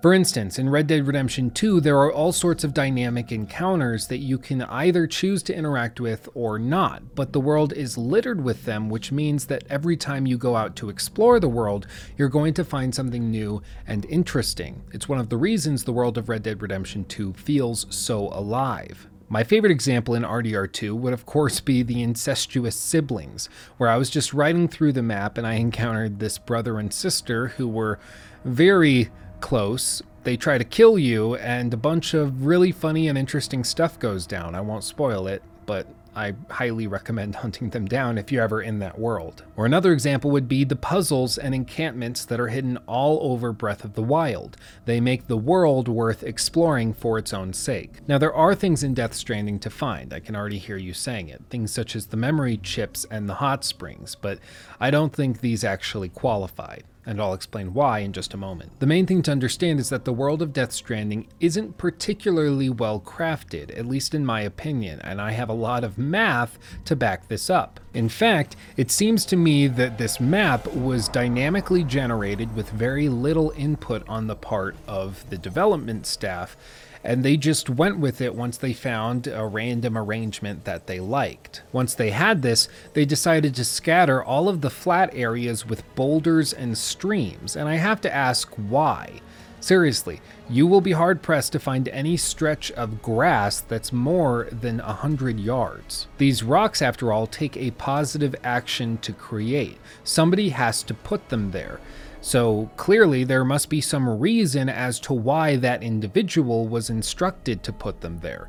And to me it seems pretty clear. They're just there to break up the monotony and to make traversing a conscious activity. And they also are there to make vehicles far more difficult to use. This is because if vehicles become too useful, the deliveries cease being an engaging experience where you're engaging with the world, looking around and interacting with it, and slowly begin to be a matter of tedium. After all, if all you need to do to make a delivery is hop in a car and drive from one location to the other, why do you need to build and upgrade the roads? Why do you need to build zip lines? There would be no reason to, which is why you have to drop boulders on the ground to make cars and motorcycles just annoying enough to use that it would be more useful to spend the time upgrading roads and zip lines. Now, for those of you who have followed this channel for a while or have seen some of my older videos, you will know that I do a series where I break down the density of a game world. Basically, I will take a selection of gameplay that's 2 or 3 hours long, and I will chart out how much time is in between moments of interest. How I define moments of interest is something that changes my thought process. So if I'm exploring the world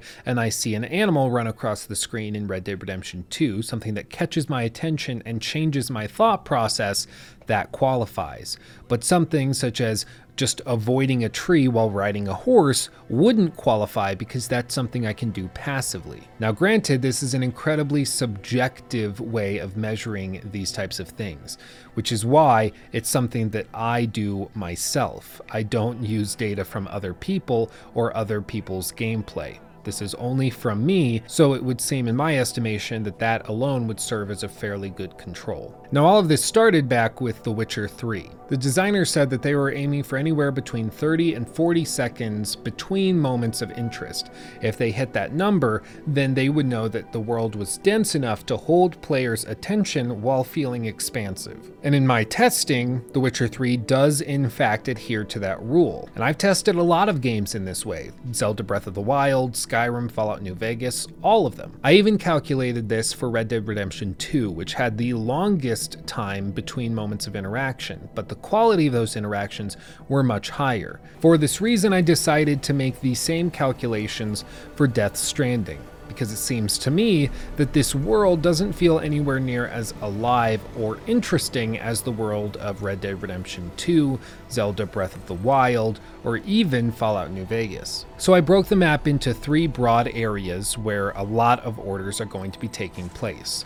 Snowy areas, greenery-laced late-game areas, and stream-heavy areas, where vehicles are usually going to be used, but their batteries may drain quickly. For these, I used roughly 2 hours of gameplay footage, timed out the moments in between moments of interest, and then I paused the timer whenever I was interacting or dealing with something that engaged my interest. So for instance, if I encountered a mule that started attacking me, I would pause the timer while I dealt with that threat, and once I began exploring again with a clear mind, I started the timer. And this is the data I collected. Now, do you notice anything? It looks completely randomized. There are a couple of exceptions here and there, such as when I was navigating a very dense area and it required a lot more of my attention, but broadly, this is incredibly random. In fact, looking at the standard deviations and the kurtosis of the charts, it seems to me it is randomized. This is something I haven't seen in any of the aforementioned open world games.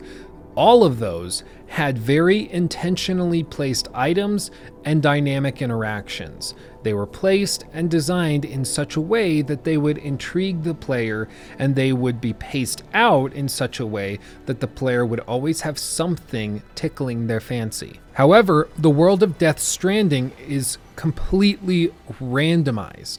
Everything here looks as though it was dynamically placed with almost no effort put on it from the developers. There's no careful crafting of routes, there's no trail building to give players a clear way of going. There's nothing like that in this world.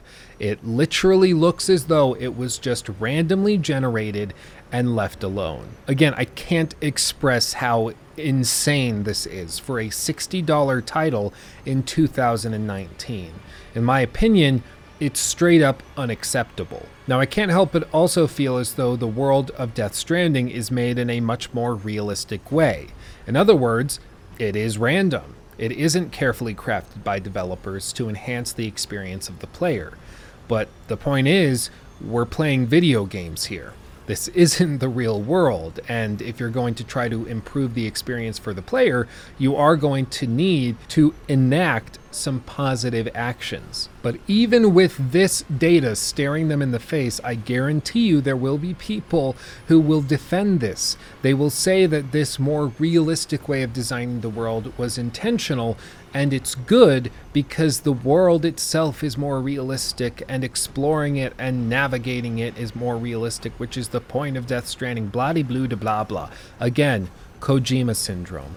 This is straight up unacceptable in a AAA game in 2019 when this released. It's not good. This is laziness personified. And frankly, this explains why the world does feel so empty.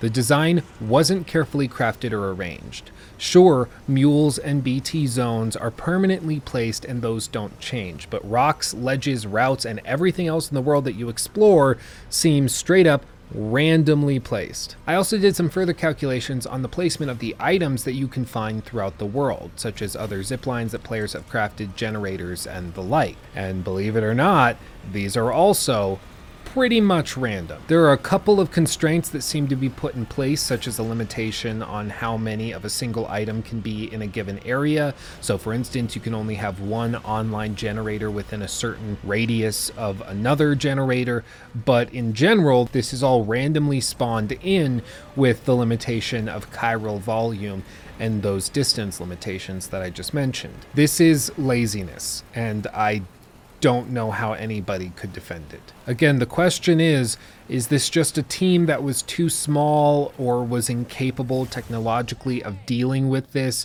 couldn't craft it more carefully, or maybe they just decided it wasn't worth crafting it more carefully? Who can say? Whatever the excuse, in practice, the design of the world is random and it's lazy. Now, speaking of chiral bandwidth, I have to ask, why? Why is this a thing? Chiral bandwidth is the system by which the game determines how many of a certain item or a collection of items you can craft. Want to build a zipline network that's massive and expansive and spans the whole map? Too bad, because you have chiral bandwidth to adhere to. This is basically their version of a carry weight limit for items you need to craft, even though there also is a physical carry weight limit. But you get what I'm saying. It's stupid. It's just a way of controlling density and increasing tedium. If you want to build a bunch of zip lines, you have to go delete other zip lines in order to build new ones. The question is whether this was a technical limitation, something where they couldn't handle more of a certain item in the world, or if it was a design choice. Again, Kojima syndrome. There were many times when I was building a massive zipline network and I was limited because of this bandwidth. Now, sure, as you upgrade certain areas and you 5-star new locations, you will increase the bandwidth that you're playing with, but it's never unlimited and you never have the ability to build to your heart's content. There is always this arbitrary limitation, and it is very frustrating. Now, it seems to me that this was probably put in place to make you reliant on other players. In other words, if you can't build an unlimited number of zip lines, then you're going to have to rely on online generated zip lines as well. And other things in the game do this as well. They make you reliant on other players and their work. Examples being exoskeletons having batteries, motorcycles and trucks all needing batteries as well. In order to charge these up, you need generators, and dynamically in the world there are many online generators placed in highly trafficked areas. This is something that makes you feel as though you need other people in order to continue exploring. Even though you could have just charged it up yourself with a generator you built, it makes you feel as though you're all working together, which is a cool mechanic to have, and it does work in making you feel as though you're all working together. But there is a side effect to this mechanism, and that's specifically that these batteries just feel tedious, especially when you consider how small the charge on these batteries actually are, even in the long-range version of the vehicles. Building generators for these just feels like busy work. It's not actually fun. Let me share with you the exact moment I was completely fed up with batteries and that system within this game. I was driving this truck with a huge amount of cargo loaded in the back. I dropped by one location, I loaded it up, fully charged it, and then head out onto the plains. And this is a futuristic truck with a fully charged battery. But this thing has an operating distance that is so low it would make a first generation Tesla blush. Seriously, this is where I started. And as I drive and drive and drive and drive, not even going very far, this is where the battery dies. In the middle of the stream. The car immediately starts freaking out, it pushes me out, and then, instantly, the car disappears and all of my cargo floats downstream. And this was so much cargo, I couldn't possibly load it up onto my back. And it all drifted out into the water and was ruined. This was well over 1,000 likes instantly lost, and several deliveries instantly failed due to a stupid mechanism just designed to make you engage in this tedious gameplay cycle of building generators to charge batteries to get to another generator to charge your battery so you can move on. In no way is this realistic. And that's the other question. If this world is designed to be realistic and that's your excuse as to why the world design is so crappy, then why are batteries and things like this so clearly gamified in order to make you engage in the gameplay system? It's not consistent. If you're going to make the gameplay systems realistic and lifelike, do it.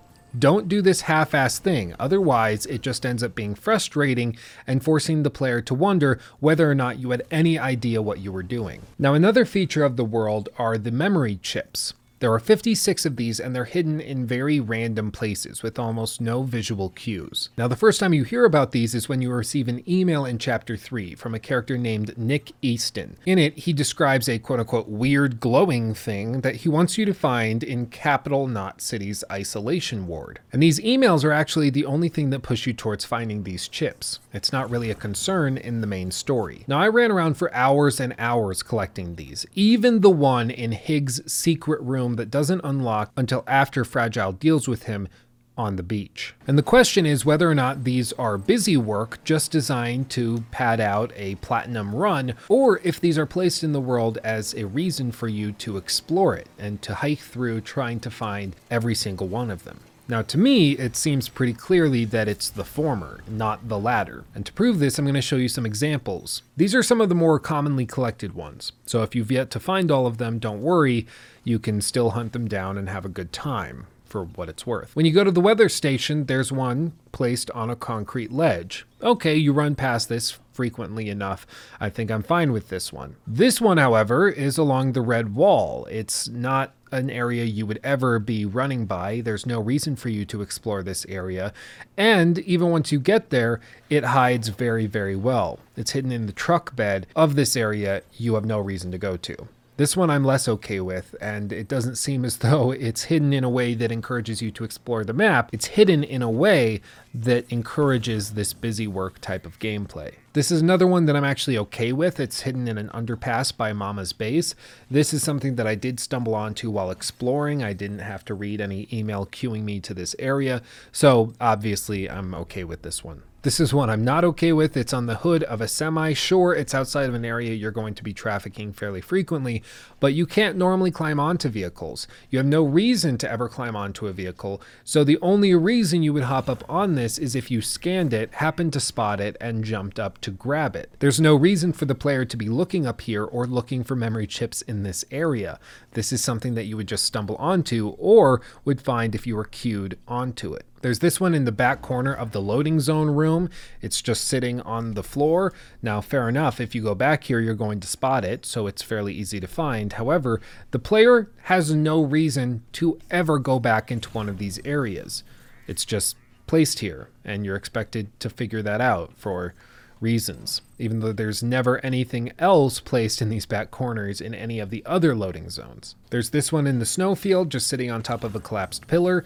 This is one that you would probably find during normal gameplay, especially because this is a BT heavy area, and this is a zone where you're going to be crouching and stealthing your way through. So I'm actually okay with this one. This one makes sense. This one's in a cave, and this cave is actually marked with a ton of signs as a timefall shelter, so it's also likely that you would probably encounter this one through regular gameplay, even though I didn't. But the one I like by far the most is the one hidden in Higgs's secret room. This is in the top right corner of the central zone of the map, and it's basically Higgs's center of operations. It's a really cool hidden area that I like a lot. This is really cool that they included this here, even if some of the quotes scribbled on the wall are kind of funny and weird. I'll just say it again. I really like this, and I really wish there were more things like this hidden and scattered throughout the map. If the map were littered with things such as this, the player would have a reason and an excuse to explore for the sake of exploring, without any deliveries strapped to their back, just going through the world for the sake of interacting with it. But alas, as far as I'm aware,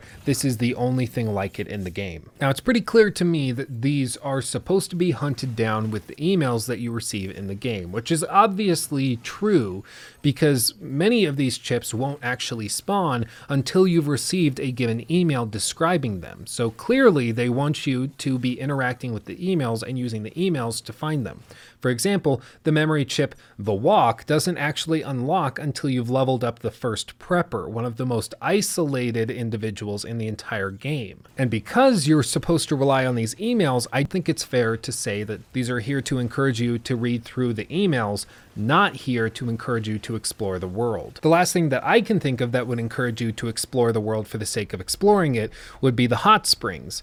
These are something that are briefly mentioned, and they're kind of cool. Basically, there's 6 by my count in the middle zone alone, and they allow you to hop in, and there's regenerative qualities to them. And though it is cute because you hop in and you chill with your BB, I never really felt the need to use these or hunt them down intentionally. When I encountered one, I would hop in, but that was really the only time I ever used them. Again, I'm glad they're here, but this is by no means a reason to explore the map.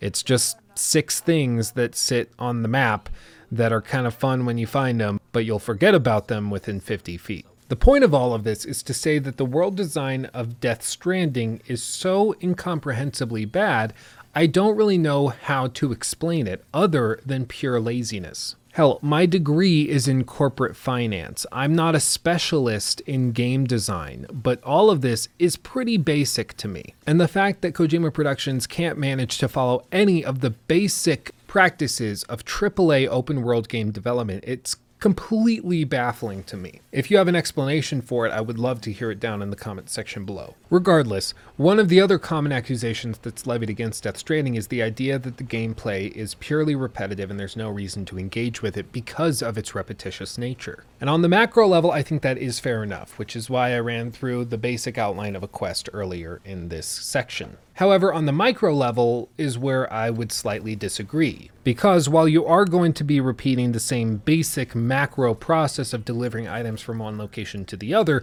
you are going to be using a plethora of different tools in order to achieve this end. Whether you're walking, using motorcycles or trucks, ladders, climbing anchors, bridges, or zip lines, pretty much across the board, you're going to be using a plethora of different tools. All told, it is repetitive in the purest sense of the word, but what game isn't? In Red Dead Redemption, you're going to be engaging in gunfire fights and riding your horse. That's pretty much it.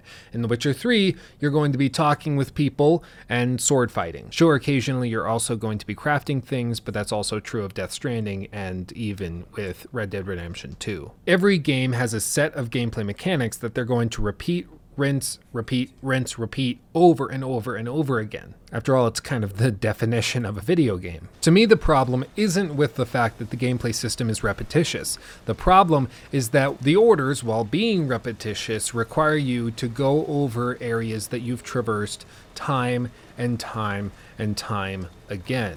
It ceases to be interesting after the first few times, especially once you've built items that help you get over this, such as ladders, climbing anchors, bridges, or zip lines. They completely negate the need to engage with the other elements of the gameplay loop and end up just turning this whole process into a tedious one instead of one of exploration and adventure. This is especially an issue because you are encouraged to craft a ton of items and to load up way more than you likely need for a given mission. I found myself many times trying to use all of my ladders and climbing anchors that I had brought with me just because I had crafted too many and I didn't want to have a back fully loaded of things that I wasn't using. So I would make sure that I would drop all the ladders, all the climbing anchors, and everything that I had carried to make sure that they were getting used. If anything I ever built was interfering with the chiral density or was making it so that the chiral bandwidth was overloaded, I would just delete them. And many times the game actually does this for you, which is why the timefall is kind of a cool gameplay mechanic, because it's a reason in-game for items to deteriorate and get deleted effectively after a certain amount of time, which forces you to go back over those areas, rebuild the things that you had previously put there. But I don't think timefall degrades these items fast enough for you to feel as though you need to constantly be upkeeping on all of the things that you've put into the world. Furthermore, I was almost never limited by resources when I was crafting these things. After all, resources tend to be stored in the locations at which you're crafting items, so there's rarely ever a time where you find yourself short. Only when building roads and bridges did I notice a need for extra materials, but after a few quick trips to a mule camp and back to the home base to extract materials, all of this was fixed. I experimented with some higher difficulty options to see if this would make item spawns or material spawns much lower, to make this much more involved, to make it so you couldn't craft 4 ladders, 2 anchors, 2 boots, 2 gloves, 5 guns, and 3 vehicles, all at the same time without ever feeling the impact of it. And I'm sorry to report, the difficulty really only affects the combat and the damage that you receive and deal out. It doesn't actually change much of anything, as far as I can tell, in terms of item spawns or anything like that. Furthermore, you can also repair items and packaging. If a road is degrading or if a bridge is breaking down, you can just repair it with some extra items. Though I will be honest, I never felt the need to do this in all my time with the game because the crafting cost of a brand new one was so low. But now we get to the point where Death Stranding starts to kind of undo itself and unravel. And this is my biggest late game problem with Death Stranding, in addition to the poor world design and also the lack of any sort of emotional tie to the world you're trying to save. You see, the gameplay system is fairly sparse to begin with, which isn't inherently bad. After all, anyone can boil anything down to its simplest parts. You can say that Disco Elysium is just a walking simulator, or that Grand Theft Auto 5 is just a crime simulator. In my eyes, you can turn anything into a game as long as that thing is fun and fulfilling. Hell, you can even make a farming game fun and relaxing. So, my problem isn't with simplistic gameplay systems. It's with systems that undermine themselves on a fundamental level. And I know that this is a big accusation to levy against Death Stranding, and I don't make it lightly. So allow me to argue my point. The zipline and the leveling system. You see, the zipline, in my opinion, is far too useful. It makes all other traversal techniques and mechanics completely obsolete. You see, once you set up a few zipline routes, you have no need to ever craft ladders, to ever craft climbing anchors, all-terrain exoskeletons. It's all useless because once you craft a couple of zip lines at the highest peak and build your network out from there, you no longer have the need to interact with the lazily designed world. All you do is dangle by your cufflink as you fly through the sky. It bypasses all BT interactions, all mule interactions, effectively negating the entire gameplay system that they just set up. And I think Kojima Productions was actually aware of this and became aware of it at least later in development, which is why they added the chiral bandwidth system in the first place, because they realized if they allowed players to just build zip lines everywhere, it would completely negate the need for crafting roads, building ladders, bridges, everything. Now, the obvious defense of these ziplines, as they are, is that they're going to force players to appreciate the work of other players, that you're going to use online ziplines in addition to the ziplines you're crafting. Paired with the chiral bandwidth system, this makes sure that you're dependent on other people. But I would argue that this isn't the case, because roads, which are introduced very early in the game, require so many materials to construct, they do this job. Zip lines are simply too cheap and easy to construct in order to make you feel truly dependent on other players. In fact, because the placement of these online zip lines seems so randomized, as I discussed earlier, I found myself deleting online ziplines multiple times because they were getting in the way of my own zipline network. If Kojima really wanted ziplines to represent the ultimate cooperation between players, they should have been far more expensive to build instead of just a level 2 PCC. In my opinion, the fix to this would be to make roads far more important in the late game and to have ziplines completely cut or made far more expensive on the same level of expense as roads. These things are so cool, fast, and they bypass so much of the gameplay system just like the roads do that they shouldn't be so carelessly added. This is coming from somebody who has a huge network of ziplines set up in his save file of the game. I love the ziplines, and I think they're far too useful. Now, I don't know when they added ziplines to the game, but it seems to me they were probably added later in development when they realized that the late game map was going to be too vertical for roads. This is likely one of the reasons why roads are discussed constantly in the first 10 to 15 hours of the game, and then it seems like everybody forgets about them and they start talking about ziplines. My guess is that this was because they realized roads and mountains don't mix very well, whereas zip lines could be the ultimate fix-all for navigating over mountaintops. But to me, this is no excuse. All they had to do was make ziplines more expensive in terms of materials, and to make it so perhaps they require 3 players' chiral IDs or something to construct. Point is, there are ways they could have done this to make sure that ziplines weren't too useful so that players would continue engaging with the core gameplay loop that they had spent 30 to 35 hours engaging with previous. Now, I get it. You're giving players more options, more tools to use in order to engage with the game. I get that. But if players are given the chance to spam the gameplay loop, they will, for better and worse. And in this case, I think it's for worse. And again, it really seems that Kojima Productions were all aware of these systems becoming too useful. They were scared that roads were too useful, which is why they made them incredibly expensive to construct. They were scared that vehicles were going to be too useful, which is why they scattered almost every square inch of the map with rocks and boulders and rivers to make sure that they were just tedious enough to use, that you wouldn't get reliant on them. This is also why batteries are attached to every useful item in the game, whether they're speed exoskeletons, power exoskeletons, or the all-terrain ones. All because they want you reliant on other players and to make sure that you aren't bypassing all of the other gameplay systems. After all, they could have made a truck or a snowmobile that made the mountain sections far easier, but they didn't because those were supposed to be the difficult sections, which is why it's so strange to me that the zip lines completely negate all of the mountain sections and make them ridiculously easy. Now, in addition to these zip lines, the leveling system, I think, also undermines the gameplay progression, though I will be honest, in a much lesser degree. You see, every time you level up, you can carry more. You keep your balance better. It increases your stamina, your health, everything. This is pretty common, but it often means that the game becomes easier to play the later you get into it. This is actually one of the major criticisms I made of Assassin's Creed Odyssey that I made in my ultimate critique of that game, which, by the way, is just under 3 hours. If you're enjoying this video, I recommend that you check that one out after this as well. The point is that as the player becomes more powerful, they become less reliant on the gear and the items that you have been given, again, undermining those very items. Now, I want to shift gears a little bit and talk about the broader implication of Death Stranding as Kojima described it. He said that Death Stranding was going to become and was going to introduce a new type or genre of game. In my opinion, he didn't do this. Effectively, the idea was that the world was going to be shared, at least in terms of the items that players will put in the world to share. Now, don't get me wrong, the chiral network and shared items are cool, but it doesn't actually feel like a revolution, at least I think, in the way that Kojima intended.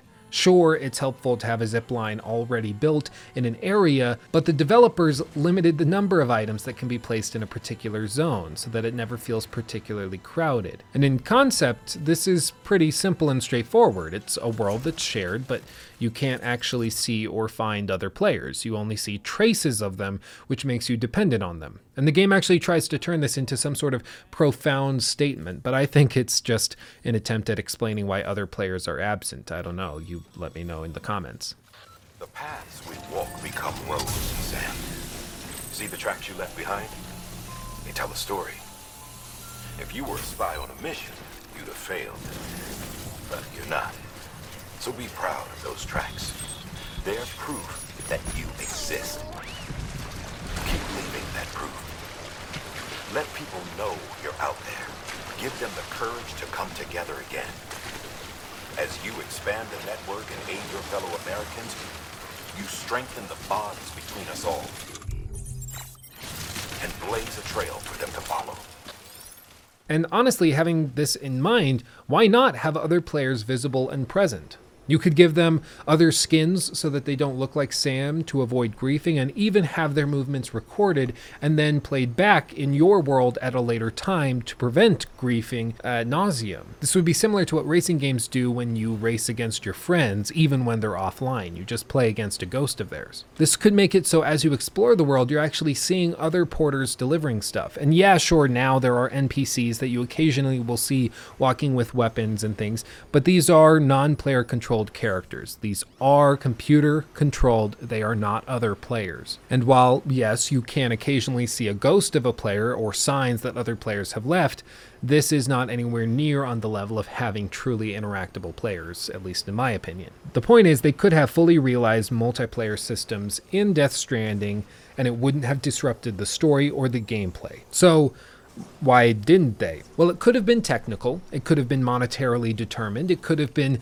that they didn't want to advertise it as an online game. It could have been that they were avoiding the PlayStation Plus requirement for online play, and that would have gone over the line. Or it could have been simply that Kojima wanted the world to be empty. Obviously, he stripped it of other life, like the birds and the deer that we see in the opening, so maybe he meant all of this to be empty and lifeless. Again, Kojima syndrome. I think it could have really added to the game, even just to have AI-controlled NPCs wandering the wastes and delivering packages constantly. You pass them on trails, you can speak with them, you can trade with them. They might have a ladder and you have a climbing anchor, you need the ladder more, so you trade for it.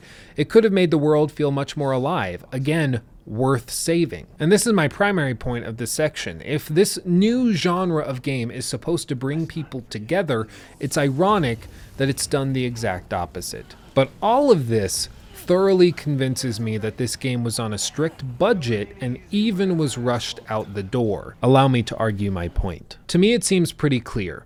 Animals were cut from the game. They went through the trouble of modeling and animating them for the opening sequence.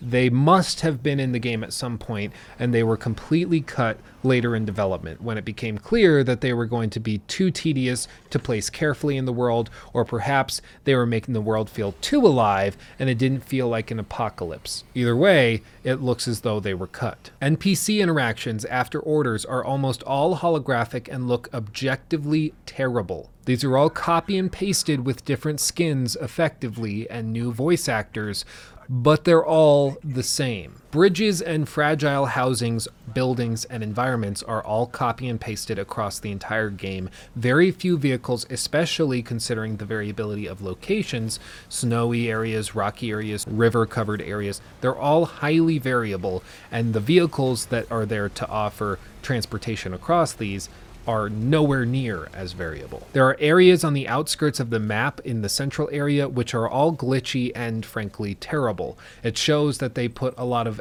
effort in polishing the central areas and the heavily trafficked areas, which is fair enough, but it shows that there's a real lack of polish all over this game. You just have to know where to look. And all of this is too bad because it does really make you wonder what Death Stranding would have looked like if Kojima were given another year or so to work on it and a lot more money. But that brings us to the question of Kojima's strengths and weaknesses, which, no doubt, there are plenty. I figured what better way to end this critique of Death Stranding than to discuss the man himself. You see, Kojima does whatever he wants, whenever he wants to. That's kind of the whole point of him leaving Konami, is that now he is completely free. However, after playing through Death Stranding, I can't help but feel as though he desperately needs a dramaturge or a co-director to keep him in check. I feel as though through the course of this video I've outlined a lot of reasons why Kojima needs to be restrained and needs to have somebody to deal with him in a much more mature way, because I honestly don't think he knows when to stop or when he's being ridiculous. I could point to things such as the fourth wall breaks, all of the product placement for AMC and Monster Energy drinks. There's a lot of really bad plot twists, and a lot of the writing in here is so wordy it's hard to even follow what Kojima is trying to communicate. Now, I took a playwriting class a couple of years ago, and it was really interesting, but one of the things that the teacher said on the first day of class was that new writers tend to write a lot, whereas experienced writers tend to write well. And I couldn't help but feel as though Kojima is a new writer.